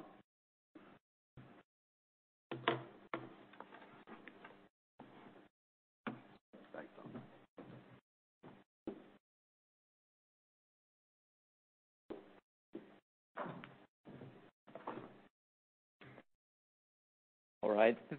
Thank you, Greg, and good morning to everyone here with us in person, as well as joining us virtually. As Greg said, I'm Tom Hodak. I'm the Chief Financial Officer of BJ's. In the coming slides, I'll discuss our longer-term growth algorithm as well as our financial outlook, taking into account both the current momentum in our business as well as the growth we have planned across the business, which my colleagues have just outlined. To start, let's set a foundation from where we are in 2023. First, BJ's has continued to be a market share leader. Year to date, our comp sales is 180 basis points higher than the industry as measured by Black Box, driven mainly by traffic gains. This continuation of the trend that Greg outlined at the start shows our consistency delivering above average comp sales growth. Second, after a strong 2-year run, inflation moderated this year. Cost of sales will be up about 2% year over year. Hourly inflation will be about 4 to 5% up, which both compare very favorably to the last 2 years when these were up in the high single digits for each year. We did increase our menu prices this year to help mitigate past and current inflation. We've now taken about 19% of pricing since the start of 2020, which is less than many of our peers, and about 400 basis points less than the food away from home index over that period, which we believe helped us sustain traffic and take market share. Next, a key area of focus for this year was, and continues to be, improving our margins. We have made material gains this year and continue to make progress through two key drivers: sales leverage and cost savings. You just heard from our leadership team about the framework and details of our strategy to continue to deliver above industry sales growth. And higher sales drive higher margins as we leverage increased sales across the fixed elements of our costs. On cost savings, over the past year, we have worked collaboratively as a team to find meaningful cost savings across our business, which played a big role in improving our margins, which I'll cover more in detail shortly. And number 4, we're very pleased with the investments that we've made recently. As you just heard from Greg Lins, our investments in building new restaurants and remodeling restaurants are delivering strong returns, while also keeping our assets up to date and doubling down on what matters most to our guests and what drives traffic to our restaurants. We also started to repurchase shares again in the third quarter, demonstrating our confidence in the growth plans outlined today, which we believe will generate considerable shareholder value. Now let's discuss the margin trends in more detail. Rewinding to 2019, our restaurant-level margins were 16%. Take note of how it fluctuates through the year. It's highest in the first half of the year when sales are seasonally highest. It dips in the third quarter with our seasonal pattern, and then it ends the year with Q4 margins at the same level as full-year margins. You can see Q4 margins serve as a good proxy for the full-year results. Switching to 2023, we've made great progress closing the gap to 2019 margins. We were within 160 basis points of our pre-COVID margins in the third quarter, which was a considerable improvement from where we started the year. We are encouraged by the progress, and we plan to continue closing the gap and bringing our margins back in line with historical levels. By building sales, as you heard throughout our presentations today, and continuing to be creative and maniacal about finding and realizing additional cost savings. Our margin improvement initiative played a big role in the margin recovery story. We launched the program in the middle of 2022 with the target of realizing at least $25 million of cost savings through our restaurant P&L. We met as a cross-functional team weekly at the highest levels of our organization to drill down in all aspects of our restaurant costs. We tasked teams with finding meaningful and creative ways to save while not impacting the guest experience. As an example, we updated our chicken wings, as Putnam highlighted. We still serve a premium jumbo wing, but now we start with a raw product instead of a pre-cooked product, and then by putting them in our slow roast ovens to cook, which keeps them juicy and tender, and then flash frying when ordered. Everyone in the room had the chance to try our wings last night, and I think they'd agree with me in saying there's not a better wing out there. Another example is optimizing our labor schedules. When we reduced our menu in June to simplify our operations, we were able to remove 20 prep hours per week per restaurant, which Chris outlined. As for the benefits, these examples I just gave added 20 basis points to our margins each. We met our original $25 million goal within a year, crossing that threshold in the second quarter. Then we announced another $5 million of savings, getting to $30 million in the third quarter. Given what we are in the process of implementing, we expect to achieve an additional $5 million in the fourth quarter, taking us to the $35 million. We continue to identify new areas to save and expect to continue to add more savings in 2024. All right, shifting to a longer-term view, here is our long-term growth algorithm. We have a comprehensive strategy to grow sales. You heard Greg Levin outline today the strategy at the start of the day, and each presenter provided details on the initiatives, aiming to continue to outpace the industry in traffic and comp sales growth with strategies to grow BJ's core and win within culinary and menu innovation, gracious hospitality, greater awareness, restaurant ambiance, and growth overlays. With our strategies in place, along with pricing to offset ongoing inflation, we believe we can consistently increase our comp sales by low single digits to mid-single digits annually. Also, we intend to grow sales by accelerating restaurant openings. Our target is to add at least 5% to our restaurant base each year. At 217 restaurants today, that would mean more than 10 restaurant openings per year. We are confident that we can open that number of restaurants with both top-tier sites and best-in-class restaurant management teams. We are now building both our real estate and talent pipelines in preparation for more restaurant openings. As a reminder, in the decade between 2010 and 2020, we opened more than 10 restaurants per year on average, so we know what it takes to open restaurants at this pace, and great restaurants.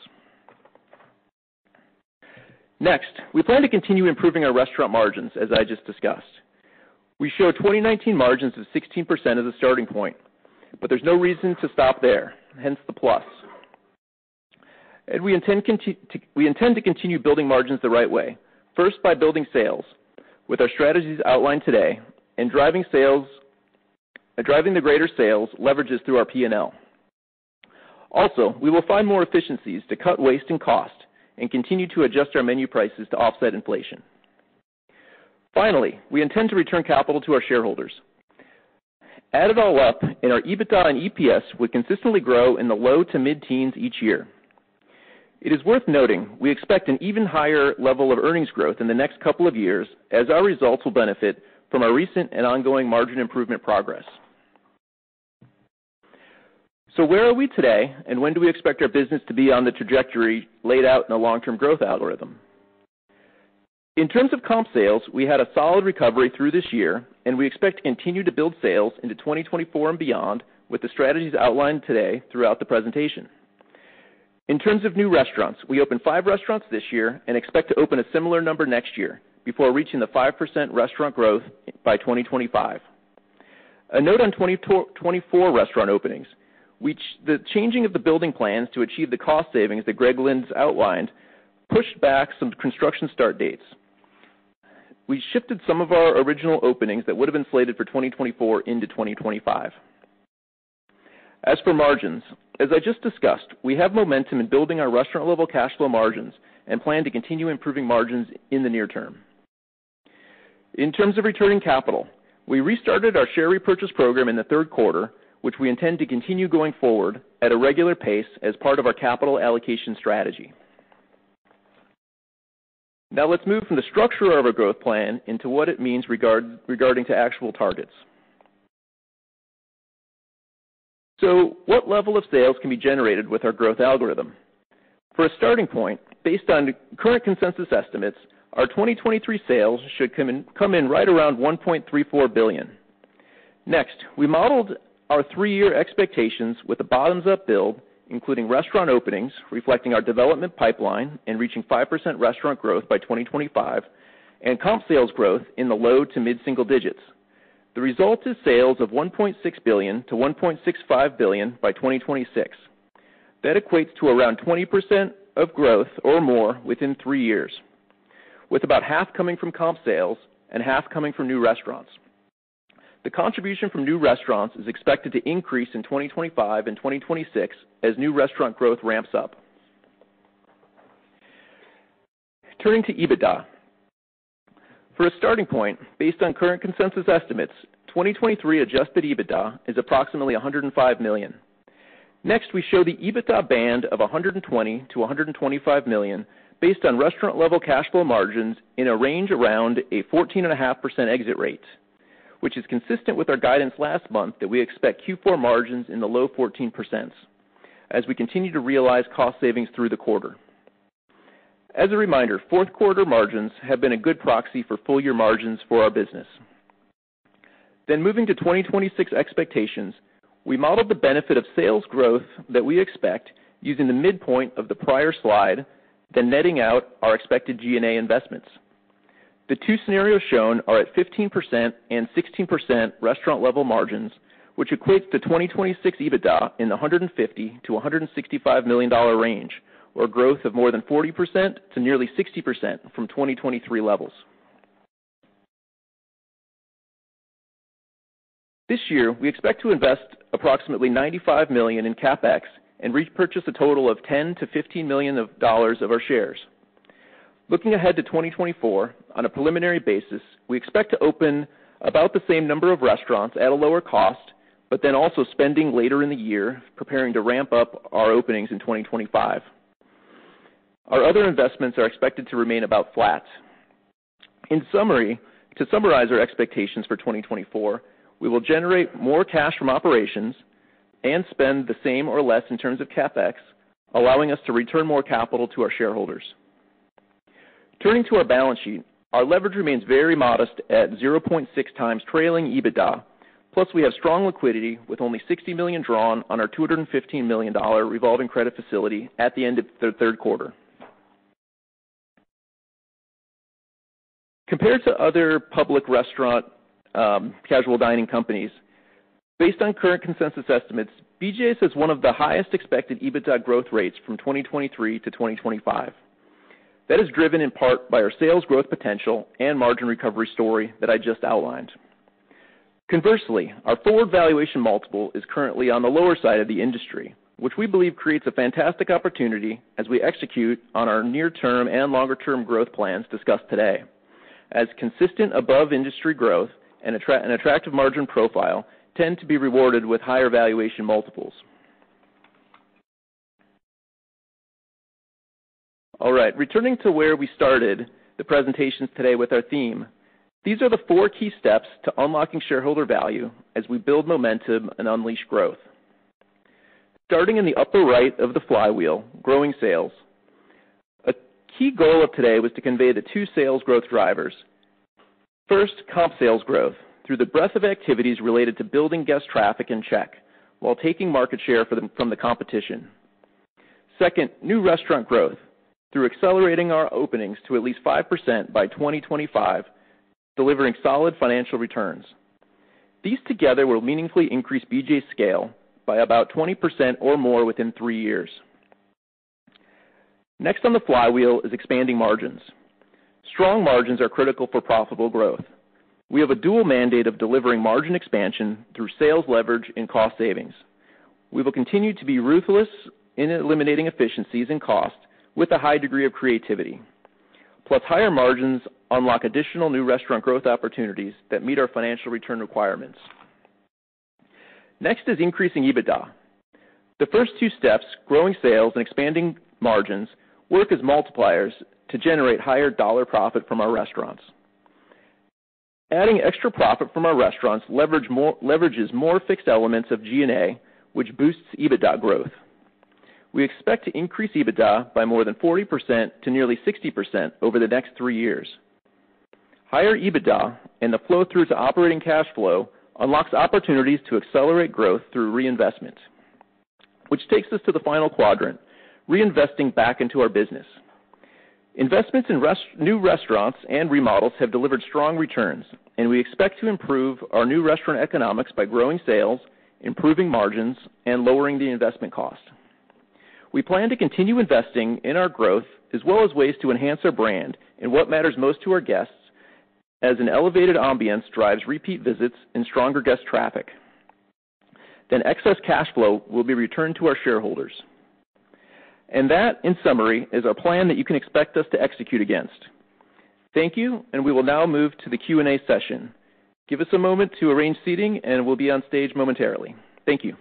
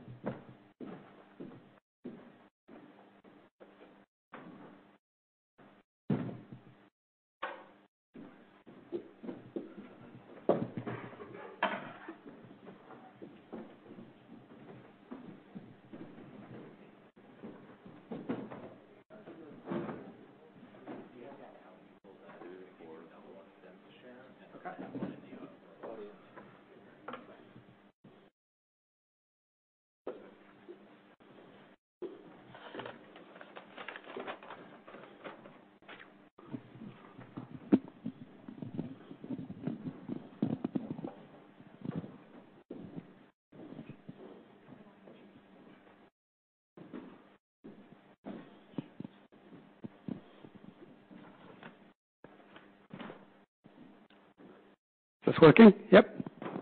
We ready to go?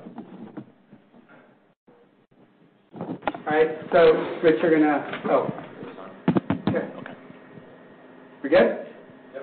All right, let's go ahead and we're going to hand the remote. So used to being at home, right? On the remote. My wife would be like, that's all you do. Hold the remote. We'll hand the microphone out so we can catch it on the webcast as well. Hey, thanks for taking the question. For Greg Williams, two questions. One on the remodel side. I think you're going to touch about 20% of the store base this year. I think the early estimates were 15% of the store base next year. What status does that leave the fleet in? How much more needs to be remodeled over time to get those existing fleet the way that you want? And then on new store development, you've talked about more of a clustering approach within some of the newer markets. What type of density do you really need in markets to start to see the efficiency from field level supervision and staffing start to grow as you're filling in those markets now? Thanks. Right. So I'll tackle the first one on the remodels. So when we look at remodels, we look at the age of the restaurants, kind of number one. We look at also the sales generation, how it's performing. And then we look at the lease to make sure, we don't have an issue with our lease. And we also talk to landlords about, contributing for the remodels. So, we hit 36 this year. And, we're going through our planning right now, so we don't know the exact number we're going to, focus on next year, but probably somewhere in that same range that we did this year. And then we'll look, I don't know, I'm not sure of the exact number that will be, that we'll still have to remodel, but there's still a fair amount, so we can definitely hit them and we can continually upgrade them. So the short answer is I don't have the exact number for what we have to, how many we're going to do over the next 3 years. We're planning that right now. But restaurants that are 8, 9, 10 years old for us may or may not need a remodel. So if we look at our base, that were built between, say, 2003 and 2012, 13, those are the ones that we're going to be remodeling the first. And then on the new, the cluster, so it's kind of like I mentioned, our strategy is where we can leverage supply chain, where we can leverage brand supervision and brand awareness. Those are the three things that we're trying to leverage as we get into a market. So we love markets like, the Detroit, Michigan area, right? We can go in and we've got, 4 or 5 restaurants, and we can go to Lansing, we can go to Kalamazoo, we can grow for there. That we gain leverage in a market like that right away. And that's our focus, is to continue developing kind of the Florida market all the way to Mid-Atlantic up into the Northeast, and then continue to build out kind of Michigan. We still have plenty of growth in Texas, California, and Arizona. Todd, just to add on to that, a couple things. One is we have about 70 restaurants where we could actually expand capacity that have the service area that's no longer being used. Whether we'll do all 70 or not, we'll see. The other side of it is, as we talked today, when we started building what Greg Lynn's called the Proto 7 that we did for a few years there, that doesn't have the 130-inch TV. So even though it's a newer restaurant, it's actually got a lighter wood bar, but it would probably make sense to go in a few of those and actually add the 130 and adjust that bar statement. So we probably have somewhere in the neighborhood of over 100, probably in the 125 plus restaurants that we would maybe want to remodel over time. It depends on how we want to lay that out. I think after we get through this year, you'll see that capital go down just because we've really hit the bigger restaurants, the big booming restaurants and the bigger restaurants, but also the restaurants that are a little bit more aged. The other side of that, to your question as well, we want to get to somewhere close to 3 restaurants from a minimum clustering. One of the things that's unique to BJ's, frankly, is we have to deliver beer into those restaurants. So when we get more restaurants in there, we get less what we call LTLs when we're sending beer out there. That reduces that beer cost for the most. Because we're with a national distributor, it's not as big a deal per se on just traditional food and beverage, but the beer helps come down. And then, Chris would talk to this as well. Then you start to really get the supervision that really helps in an area where you can put a director in that area, build out, leverage that where the director is not flying in and save costs.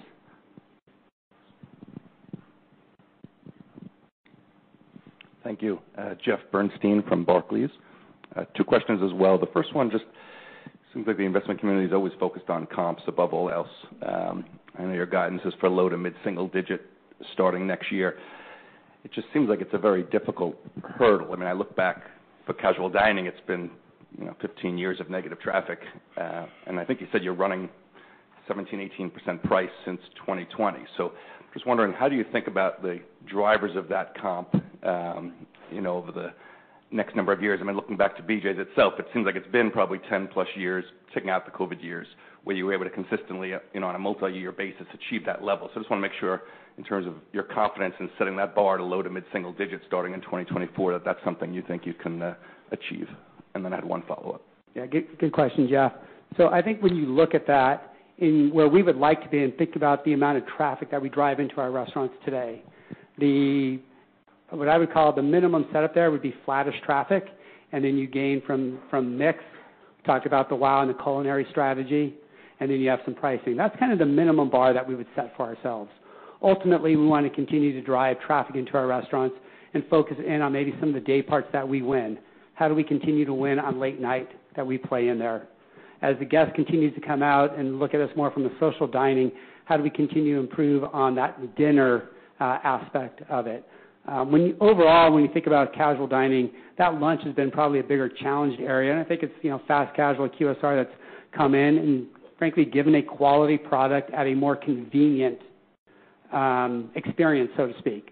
So we know, and I think Chris showed that on the speed side of it, we're not going to be a convenient play. We're going to be more experiential, social play. But there's still ways that we can tap into that, creating on the culinary side that give it a little bit different, and then start to look into that mid-afternoon, dinner, and late night, and really target that and be more targeted in that area. So that's how we go after it. And what's the macro assumption? I know a lot of people want to talk about the slowing macro. So as we think about 2024 at least, what's your built-in assumption for the macro environment from a consumer perspective? Yeah, our assumption is really a more normalized macro environment. So we're not putting into here thinking that we're going to go into a recession. I don't think you can necessarily build a business for the future going there's going to be a recession. I think you have to take the assumption that consumers are going to come up, and how do we become and maintain the wide moats in our business? How do we become that, competitive alternative compared to our others? So people want to come to us, and we have that guest desirability.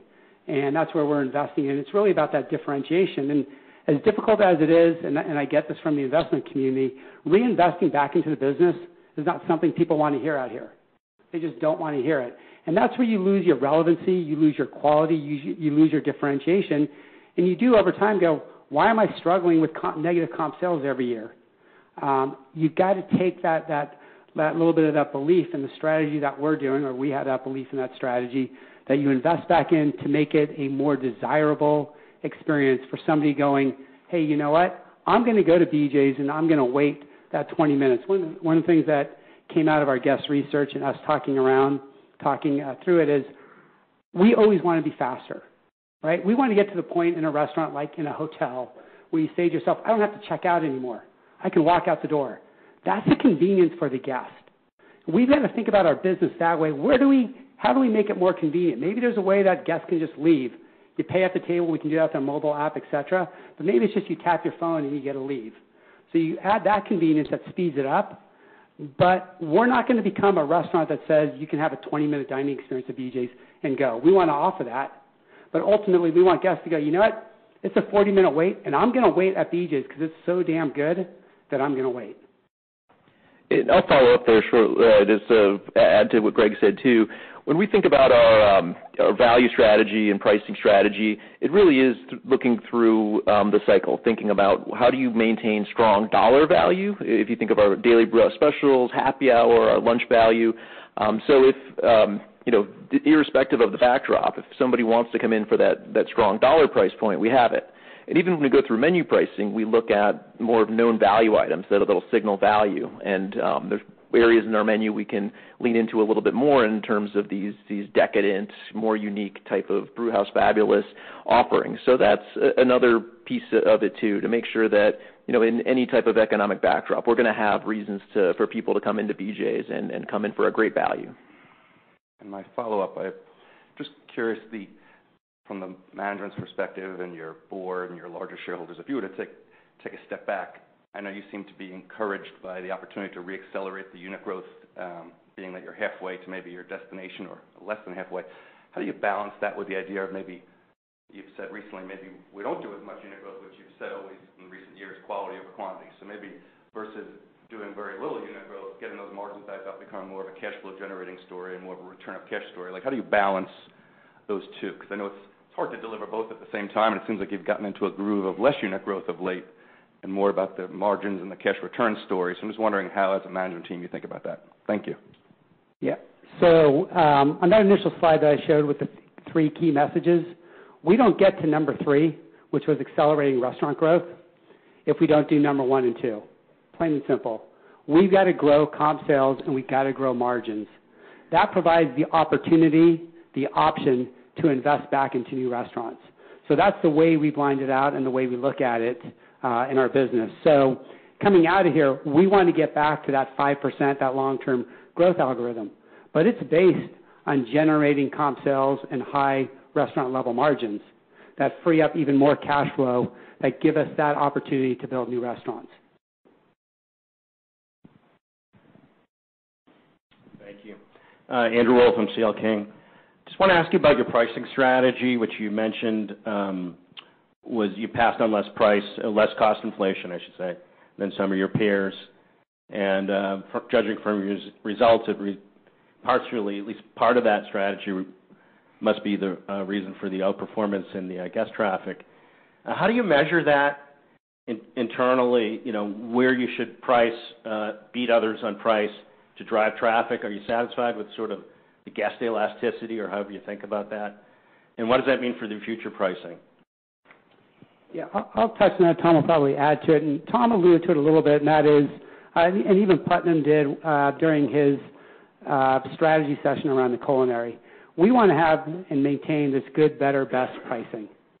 At the end of the day, there are certain items that we call them KVIs, known value items.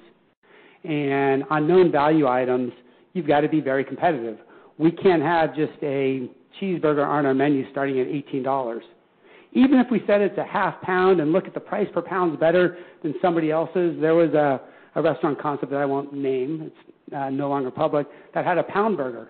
And their comment to the investment community was, look, per pound, it's a great price. Well, still, somebody looks at it and says, wow, I'm paying X for that burger. So we've got to continue to have this good, better, best. So today we have like our smokehouse burger.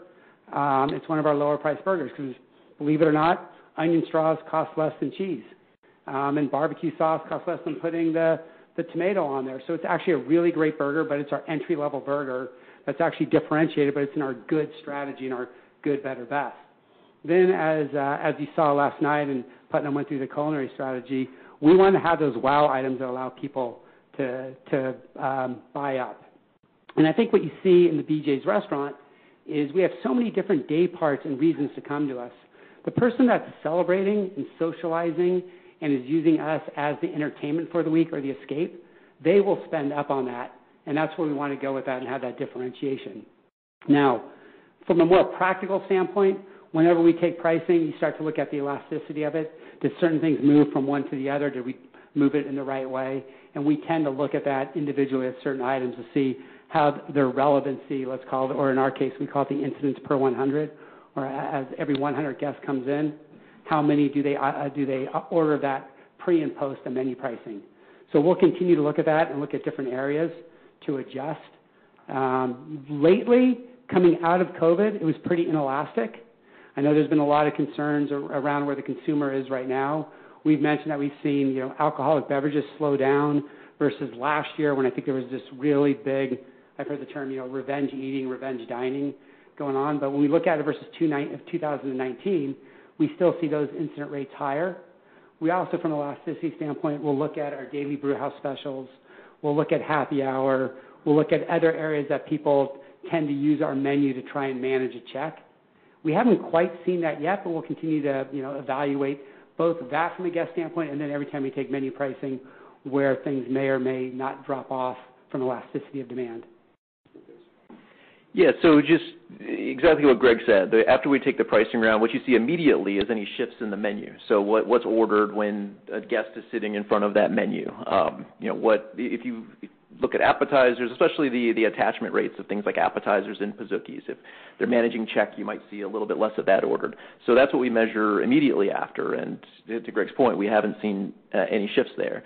You also look at what's getting used. And if people are trading from a steak to a burger, same incidence rates, but lower check. And to the same point, we haven't seen any shift in that mix. We also look more on a longer, you have to wait a little bit longer to see if there's any traffic impact. We can check our restaurants versus Black Box to see if there's been any deceleration. So that's in general how we track the success of a pricing round to see the flow through there. But the other end of the equation too, at these pricing levels for us in the industry, it just gets back to the importance of everything else we're doing. The food has to be great. The service has to be amazing. The ambiance has to be there. The guests are paying more than ever, and maybe they have less visits to go out. So when they come to BJ's, we want to make sure that it is that level of the total experience that they feel like it was just a fantastic experience, even for these higher prices.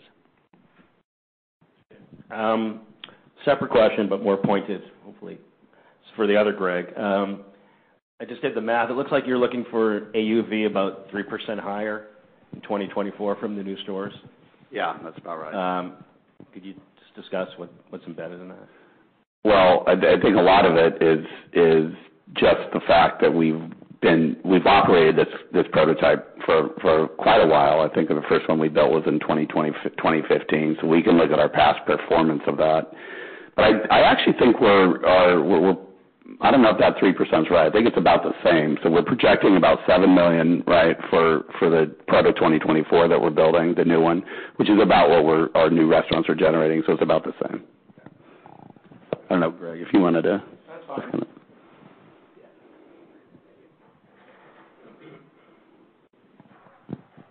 Guys, I'm trying to understand, why are we opening sort of units at all at this point? I know we're talking about these 17% restaurant level cash flow margins. I mean, the blended average for the company is really like 13.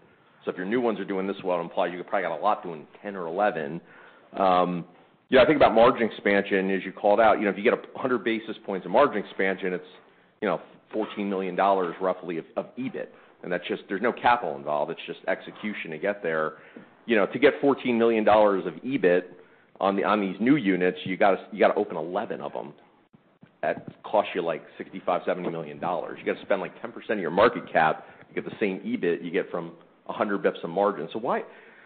Look, I'm all excited about the margin and driving that over time, but in light of the fact that the margins are depressed from historical norms, I mean, why don't we take a complete hiatus instead of just kind of continuing to deploy capital in light of the kind of profitability slide we've had over the last few years? Yeah, it's a fair and balanced question from that standpoint. And I think we look at it under that kind of a dual mandate that we'll get those numbers up, and that's part of that plan there. And as we have the ability to add new restaurants, that generates significant EBITDA as well. That gives us a little bit more of a forward and future valuation coming into the company.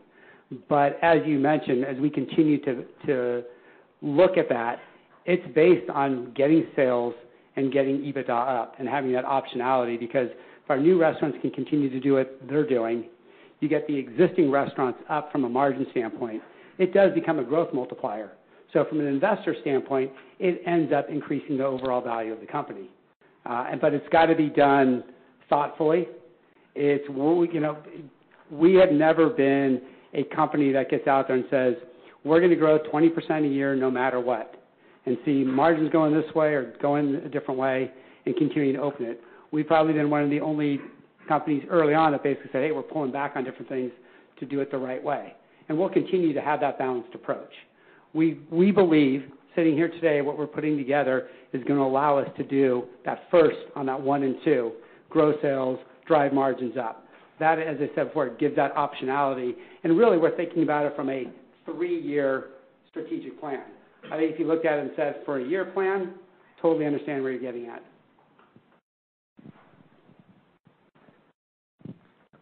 First, I want to just say excellent presentation. Very happy that you chose to do an Investor Day, so thank you for that. I guess follow-up questions on Jeff and Frank. I guess first, just could you drill down a little bit more on the CapEx? So this slide you say for 2024, this year about $95 million, and you have up there flat to lower.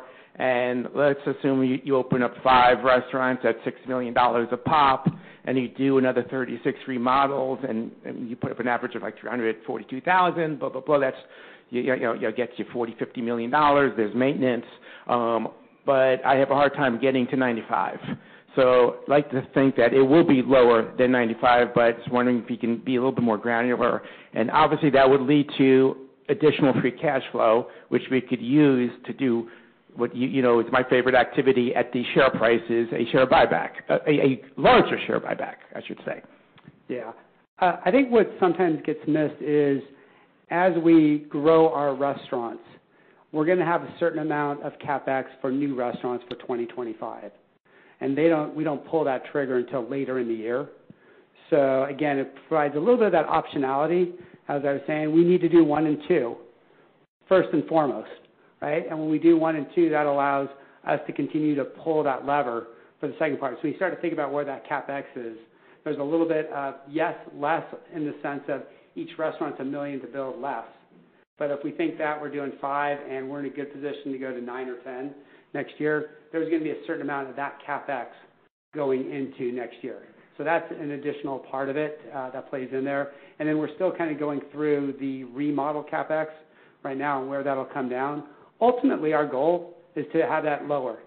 I mean, I think when you look at that number for this year, we want to get that number lower, and we're being pretty judicious on it when we sit around and talk about what's the right restaurant to remodel and so forth on there, and what are some of the other initiative plans that make sense for us, that allow the guest to have a better dining experience or are important for us for maintaining relevancy.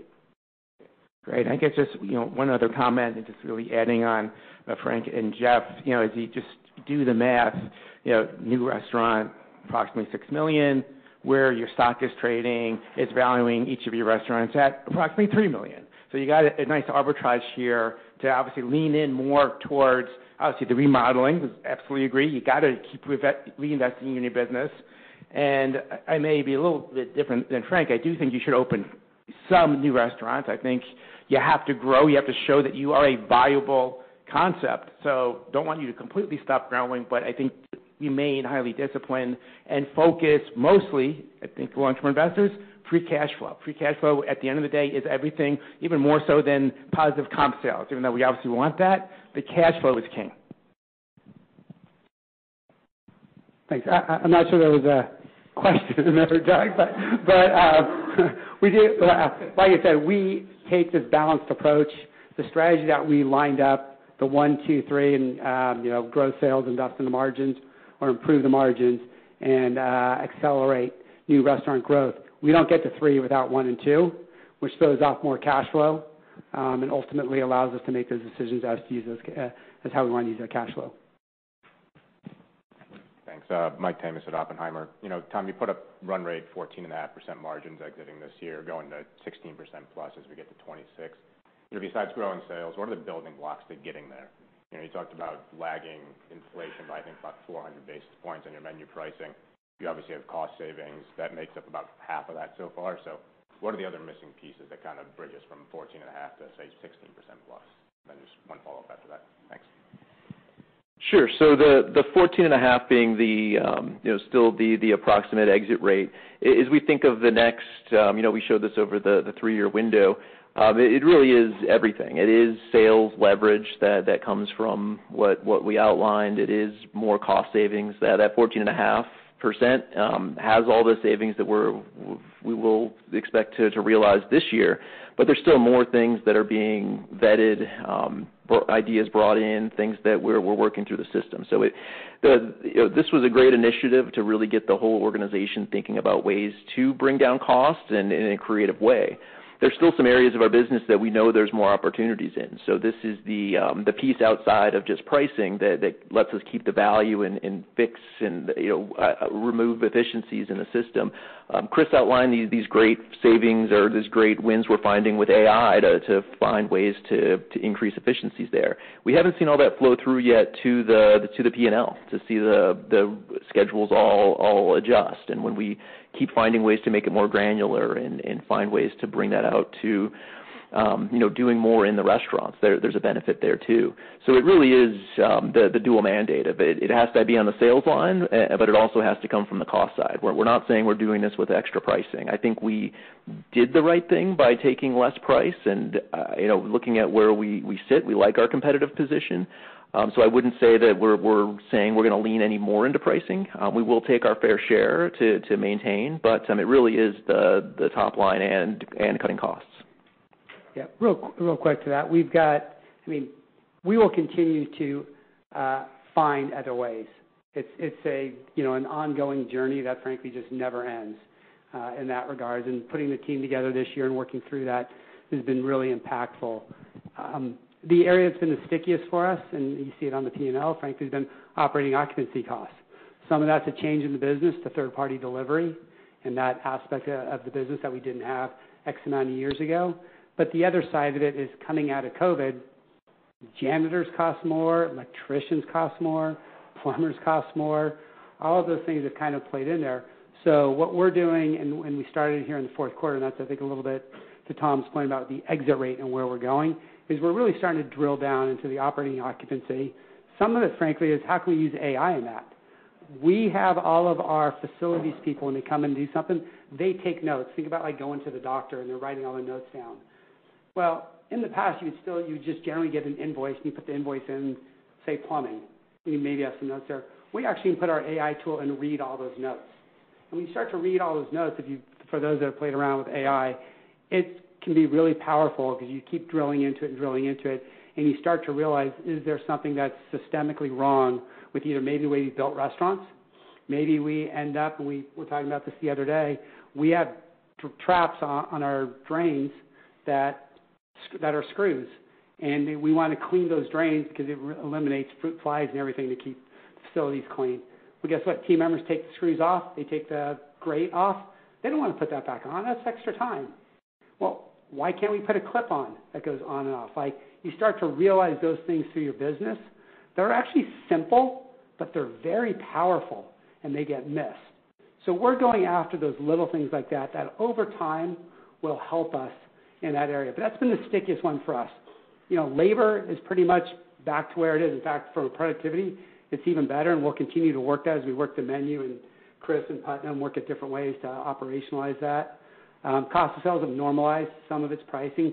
Some of it's we've gotten better at the way we've done smart sourcing, frankly. It's going after that operating occupancy cost is that next lever that is of high demand for us. And then on the unit growth, you're targeting going to 5% plus starting in 25. What's going to give you the green light to actually do that versus what might hold you back from, accelerating from, say, 5 units to 10 units? Thank you. So there's two things. One is, first and foremost, the governor to all growth is people. Right? Plain and simple, I think we're building a bench strength, but when we look at really good restaurants, or I would say great restaurants, a better way of saying it, it's because of that management team. It's the culture within that restaurant that comes from the general manager and the executive kitchen manager working together. So we've got to continue to cultivate those people and train those people differently. Chris and our chief people officer, Amy Krallman, that we brought on earlier this year, they're working through to teach more leadership skills. Generally in the restaurant, to become a general manager in the past is because you're really good at your trade. You're a really good line cook. You're really good in the front of the room looking at schedules. And we have to start teaching them how to be leaders. And leadership is very different than going, wow, that person's great on the line. Well, once you're at EKM, you're not on the line. You're needing to teach the people to be on that. So there's a subtle movement that we're going through there, looking for the right quality of individuals that can actually lead people versus being the best person as a line cook or someone's in the dining room. That's the first and foremost. Now, to you out there, that's not sexy. You want to hear about a financial quantitative number for it. I get that. It's ultimately what we talked about earlier today, and that is we need to see 1 and 2 coming in the right direction and that we're making that progress. One of the things that Greg Lenz has always done is he gives us optionality in our leases.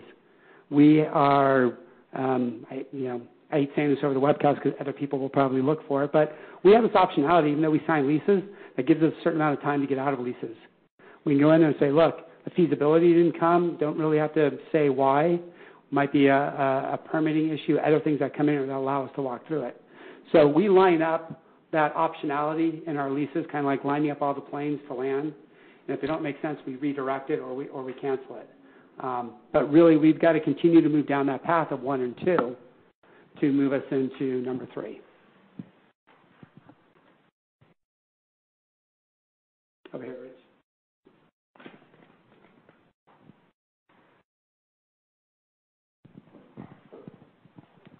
Thank you. Nick Satian, Wedbush. I think a lot of the questions around free cash flow and share buybacks are really coming from the fact that, it's very difficult to have very short-term visibility in this environment, let alone, look out to 2025, 2026. And so, when I kind of look at you guys and when I look at the presentation, I see, 14.5% margin exit rate in Q4. I think there's a lot of investors that would, love that type of unit level margin exit rate in Q4, but we're still not sure how much visibility there is into that 14.5% exit rate out of Q4, right? And what that kind of comp that implies. Just given what happened in Q3, given the fact that you had to say low single-digit comp in Q4 as opposed to a actual number, which you've done in the past. You've always talked about a number in terms of guidance instead of a range. And now, we're talking about sort of low single-digit, mid-single-digit comps for multiple years, right? And so maybe the first thing to do is to address, how confident you are in terms of your Q4 expectations, and if there's any update there. And, maybe put some numbers around 2024. I think that would be very helpful if you could. No, it's a good question, Nick. Q4, much like I would say Q2, is made during the holiday season and how the holiday season plays through. The initiatives that we're putting in place continue to drive margins in the right direction. Even in Q3, as we saw the choppiness coming out of July into October, the margin improvement year over year put us in the right direction of things we're doing. And we continue to see that with the way we're seeing operations efficiency here in Q4. But ultimately, it doesn't kick in until really the last 3 to 4 weeks of Q4. So right now we're on plan with where we think we're going to be, and we'll see where the next month and a half play out from that perspective. But within the 4 walls that we can control, we're doing a really good job in regards to that. As far as 2024 goes, we're putting together our plan right now. We presented to our board in early December based on all the things from a bottoms-up perspective. We did some of that obviously coming into today's presentation, but we like the plan that we're out there and that we put out there and where we want to go. As I said, I think the prime costs in our business are pretty much back in line with cost of sales and labor. Could they be better? Absolutely, they could be a little bit better, but they're going in the right direction. We've got to tackle this operating occupancy side of it, and I think we've got some good initiatives against that to continue moving that in the right direction to bring that margin up. But ultimately, it does, a little bit to your point, you kind of alluded to it, you have to continue driving comp sales. You do in this business. There's always going to be inflationary pressure, whether it's just a 2 or 3% increase in wages here or there, supply wants to increase, et cetera. You need to be able to drive that comp sales and leverage the fixed cost of the business. And that's why our plan has to be really on the core, has to be a twofold plan. Got to drive sales, and then we got to be ruthless, as Tom mentioned, in regards to the margin aspect. Thank you. That was the important question. There's a couple of more questions around just some data points that I'd like to know. What's the alcohol mix now, the value mix now, and then the pizza mix now? I'll do my best. I don't know if I know them all off the top of my head. Alcohol's somewhere in the 17 to 18% range. And it used to be in the 2021, but that was pre-COVID when we were doing 10,000 off-premise. So in the dining room, I got to imagine it's higher. I don't know the exact number. And we started having to look at our business that way, how it plays out. The incident rate is higher than it was in 19, so I got to imagine it's still up there. Pizza continues to be around 10 or 11%. It's actually a pretty steady number for us on there. And I do think we've got an opportunity to enhance pizza. And I know for those that have followed BJ's for a long time, they always come back to this pizza root, the pizza roots. And it's important because it's a differentiator for us. But we're also not going to do $6+ million to $7 million AUVs as a pizza concept.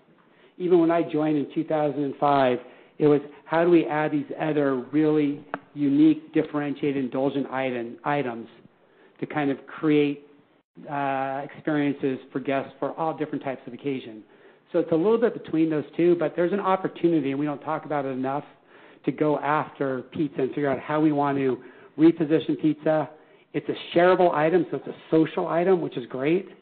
And it hasn't been as emphasized, I think, over the last couple of years as to where we want to go with it. It's actually something we're currently working in the test kitchen and thinking about how we want to change that up, both from maybe a presentation to our guests and how we want to romance it a little bit differently. By the way, to that point, we spent a lot of time talking about the Pizookie and everything we do on the Pizookie. And we have people on $5 Pizookie Tuesday. We have tailgates outside our restaurants where all the teenagers come into high school and they eat it in the parking lot tailgating. It's a social phenomenon in a lot of our restaurants. But guess what? It still doesn't have the awareness outside of California or some of our western states that it does in California. So that's a brand differentiator for us that we need to lean into. And it's something that Heidi talked about in regards to how do we continue making Pizookie a household name. That's our local marketing domination. Let's go after that aspect with younger kids on Pizookie Tuesday. So I think there's something in all of those areas that we can continue to lean into that drive our own unique attributes to BJ's.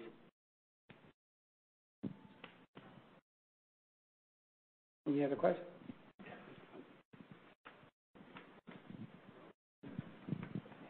Thanks. A quick one for Heidi, if I can, or a couple. I never asked just one. Yep.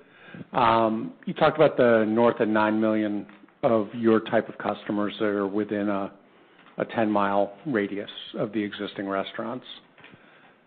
What are your thoughts on why they haven't tried BJ's as of yet, if it matches so well with the demographic that the brand seems to resonate with, and how do you stimulate that trial? And finally, if we look at density in a geography, is that opportunity greater in your newer markets, and part of it is time and scale to unlock it, or is there something in this 20% bump in the marketing spend that allows us to go and drive frequency with those customers?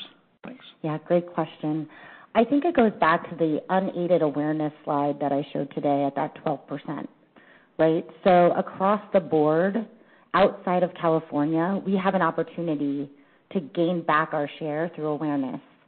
And when we do spend, we see a return, but it's also limited in terms of a certain percentage in the system. So as we talk about, hey, we're going to invest 20% more into the media plan, that gives us longer flight dates, and that gives us more flexibility to go in and choose additional markets. So I'm looking forward to getting back into the game in terms of that connected TV and that digital video, because the media consumption is going that way. So someone with our market scale can be much more efficient and effective with how we buy media. So I think that was question one.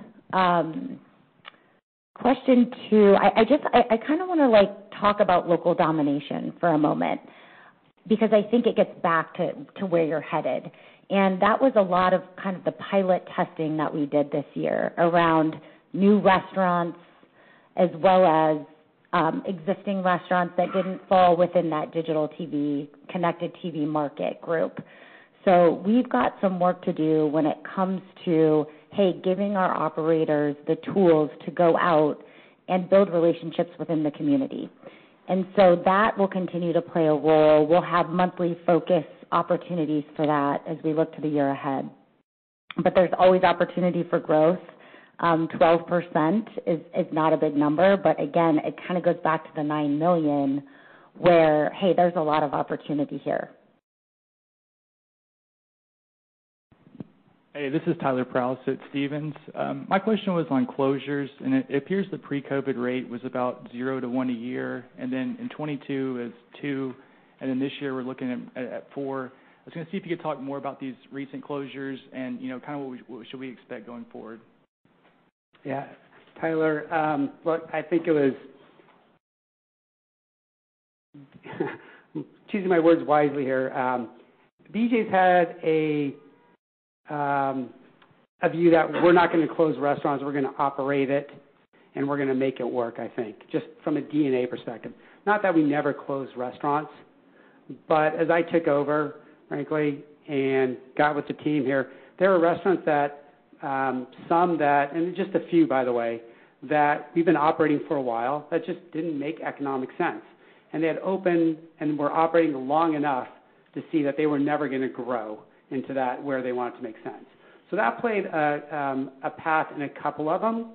The other ones, frankly, that we opened this year were the smaller restaurants. So it was in like Oregon was one of them.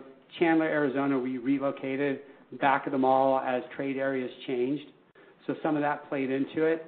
I don't think, and we've always said this about BJ's, and I've kind of emphasized it in our presentation, we have never been a company that said, we're going to grow 20% a year, so let's get out 20 restaurants, and then 3 years later go, oh, guess what, we're closing 30 of them, or we're closing 40 of them. We've got high-quality sites. Greg Lins and the team have done a really great job from that perspective. But there are a couple where the trade areas changed, so we made that decision on a couple of them. Going forward, it's, onesies and twosies, so to speak. I would never say there's not going to be any. Some of them, leases are coming up. They moved in different areas. If we can relocate them, we will. But we don't have this, hey, we've been around for X years and we opened 50 of them and we want to close 30. So one or two will go forward.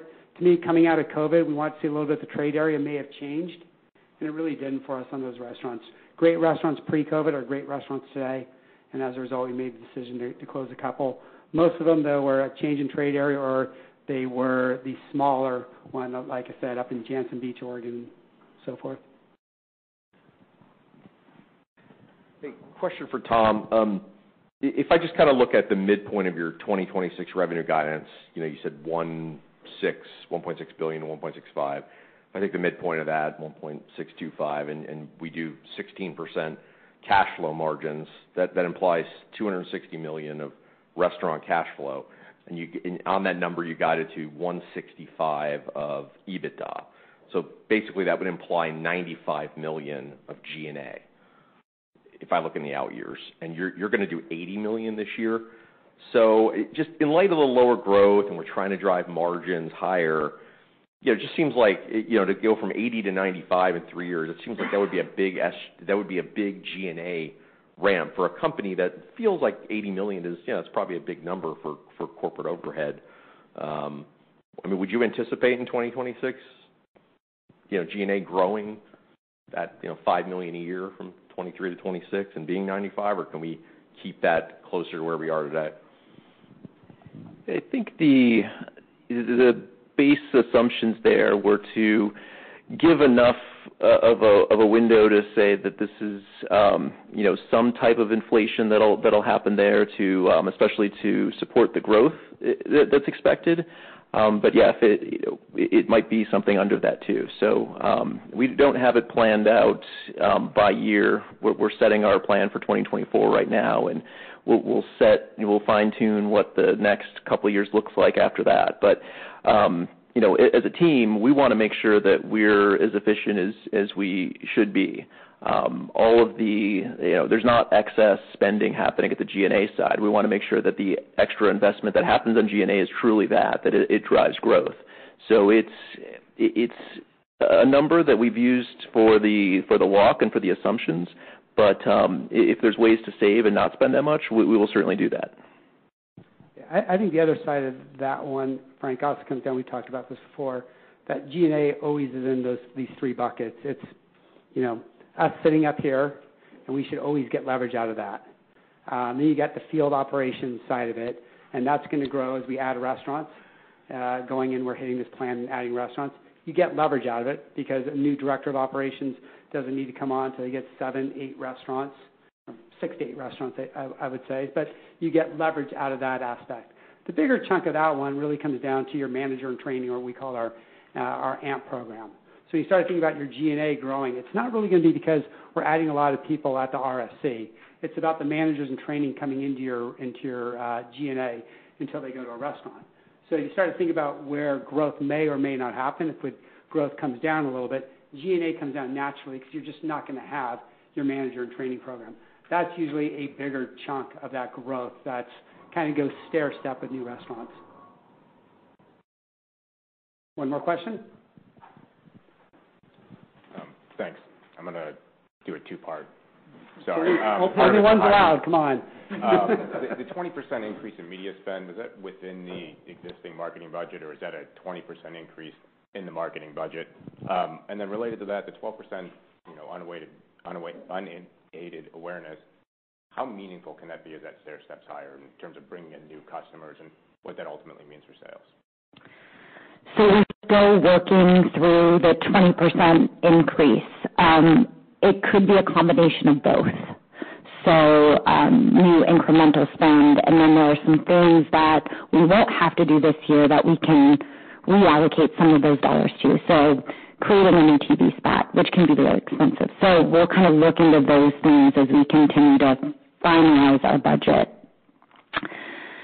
Your second question was the 12%. So that number is not going to jump from 12 to 20. Usually that gradually climbs with several years, right? We used to be in the single digits, and it's taken 4 to 5 years to get us in the doubles. But I think that media awareness with the incremental spend will help move those numbers.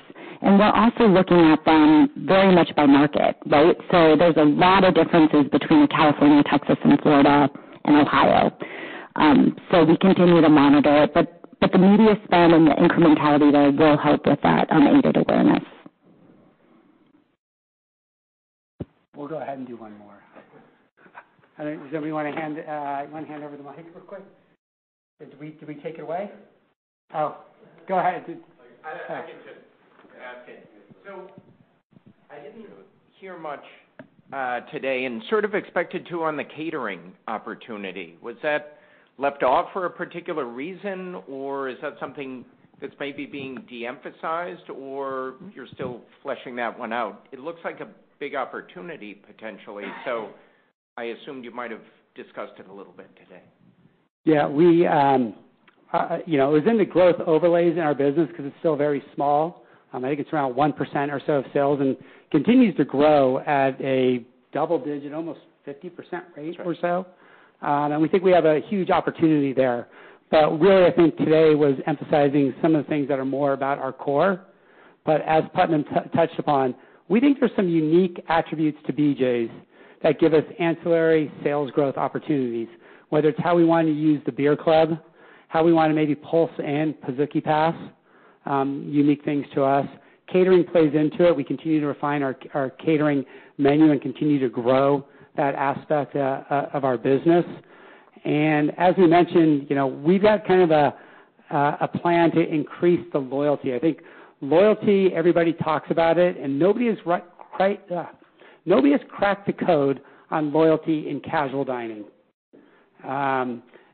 But we think we've got opportunities to figure out how we go after that to bring our guests, to get them to come in that fourth time. And then that becomes part of the dining rotation. And that allows us that personalization with them. It allows them to be in our database. And one of the things that we saw this year as we've gone through this is we can break people's cycle. So if somebody's coming in every 2 months, there's ways that we can get offers out there and go, oh, you're coming every 2 months. We now got you to come in after 5 weeks. And that drives that frequency in our business and allows us to reach out to them. So we're continuing to work through that. That's going to be a multi-year. I think Putnam mentioned that, I think we're around 17 or 18% of sales right now in loyalty sales. Over time, we want to continue to build that up over the years and try some different things to get people into it. And we'll be updating our program with a couple of different things over the next year as we test things. But there's this huge opportunity. But you step back, casual dining is one of those ones where people are still trying to figure it out because our frequency is not the same as a Starbucks frequency or a QSR frequency. So there's different ways to do it. We're at this point now where we want to widen the funnel. Meaning we want to get more people in because we know when we get them in there, we can drive that sales. Some of the other programs are more about how they optimize. We're a little bit widen the funnel, bring people in, and optimize. It's a little bit of an and statement for us. All right, everyone. Thank you. Let me convey, our thanks from the entire management team. We appreciate everyone coming out today to hear about the BJ's concept, our strategy, what we're doing over the next several years. But as you leave here today, I hope you remember that slide that had kind of the 3 takeaways. We've really got a clear plan on how we're going to grow sales, and that continues to be about how we widen the moat. We remain a differentiated, better alternative in casual dining. Talked about on the awareness, the culinary, the ambiance, reinvesting back into our business. Again, dirty word, reinvesting back in, but it's something that drives sales and is very important for us. We're improving margins. We continue to improve margins. Tom talked about that, how it's gone up each quarter. We've got other initiatives in place to continue to drive that aspect of it. Those 2, that allows us to move into 3. And 3 is accelerating that restaurant growth. Look, casual dining, it's a $200 billion industry. It's a big industry. And it's right to take market share. And that's what we want to do out there is we want to continue to take market share from both the independents that might not have the ability to invest into their business, but we've got enough scale to do that. And we want to take it from the other casual dining restaurants that frankly came to, maturation, so to speak, in the 90s and 2000s, and they don't want to reinvest back into their business. They want to simplify and optimize and reduce the quality and the differentiation. And I know that sounds really exciting sometimes when you're a financial analyst to talk about reducing and reducing and reducing, but it only gets you to a certain point. You got to build top-line sales. You got to differentiate. You got to invest back in. As I said, those 2 things allow us to generate a lot of free cash flow, and build new restaurants, return to shareholders, and I think over time really drives meaningful shareholder value. So again, thank you everyone. We appreciate you coming out here. For us from California, braving the cold weather, we had to find jackets that I don't think any of us own.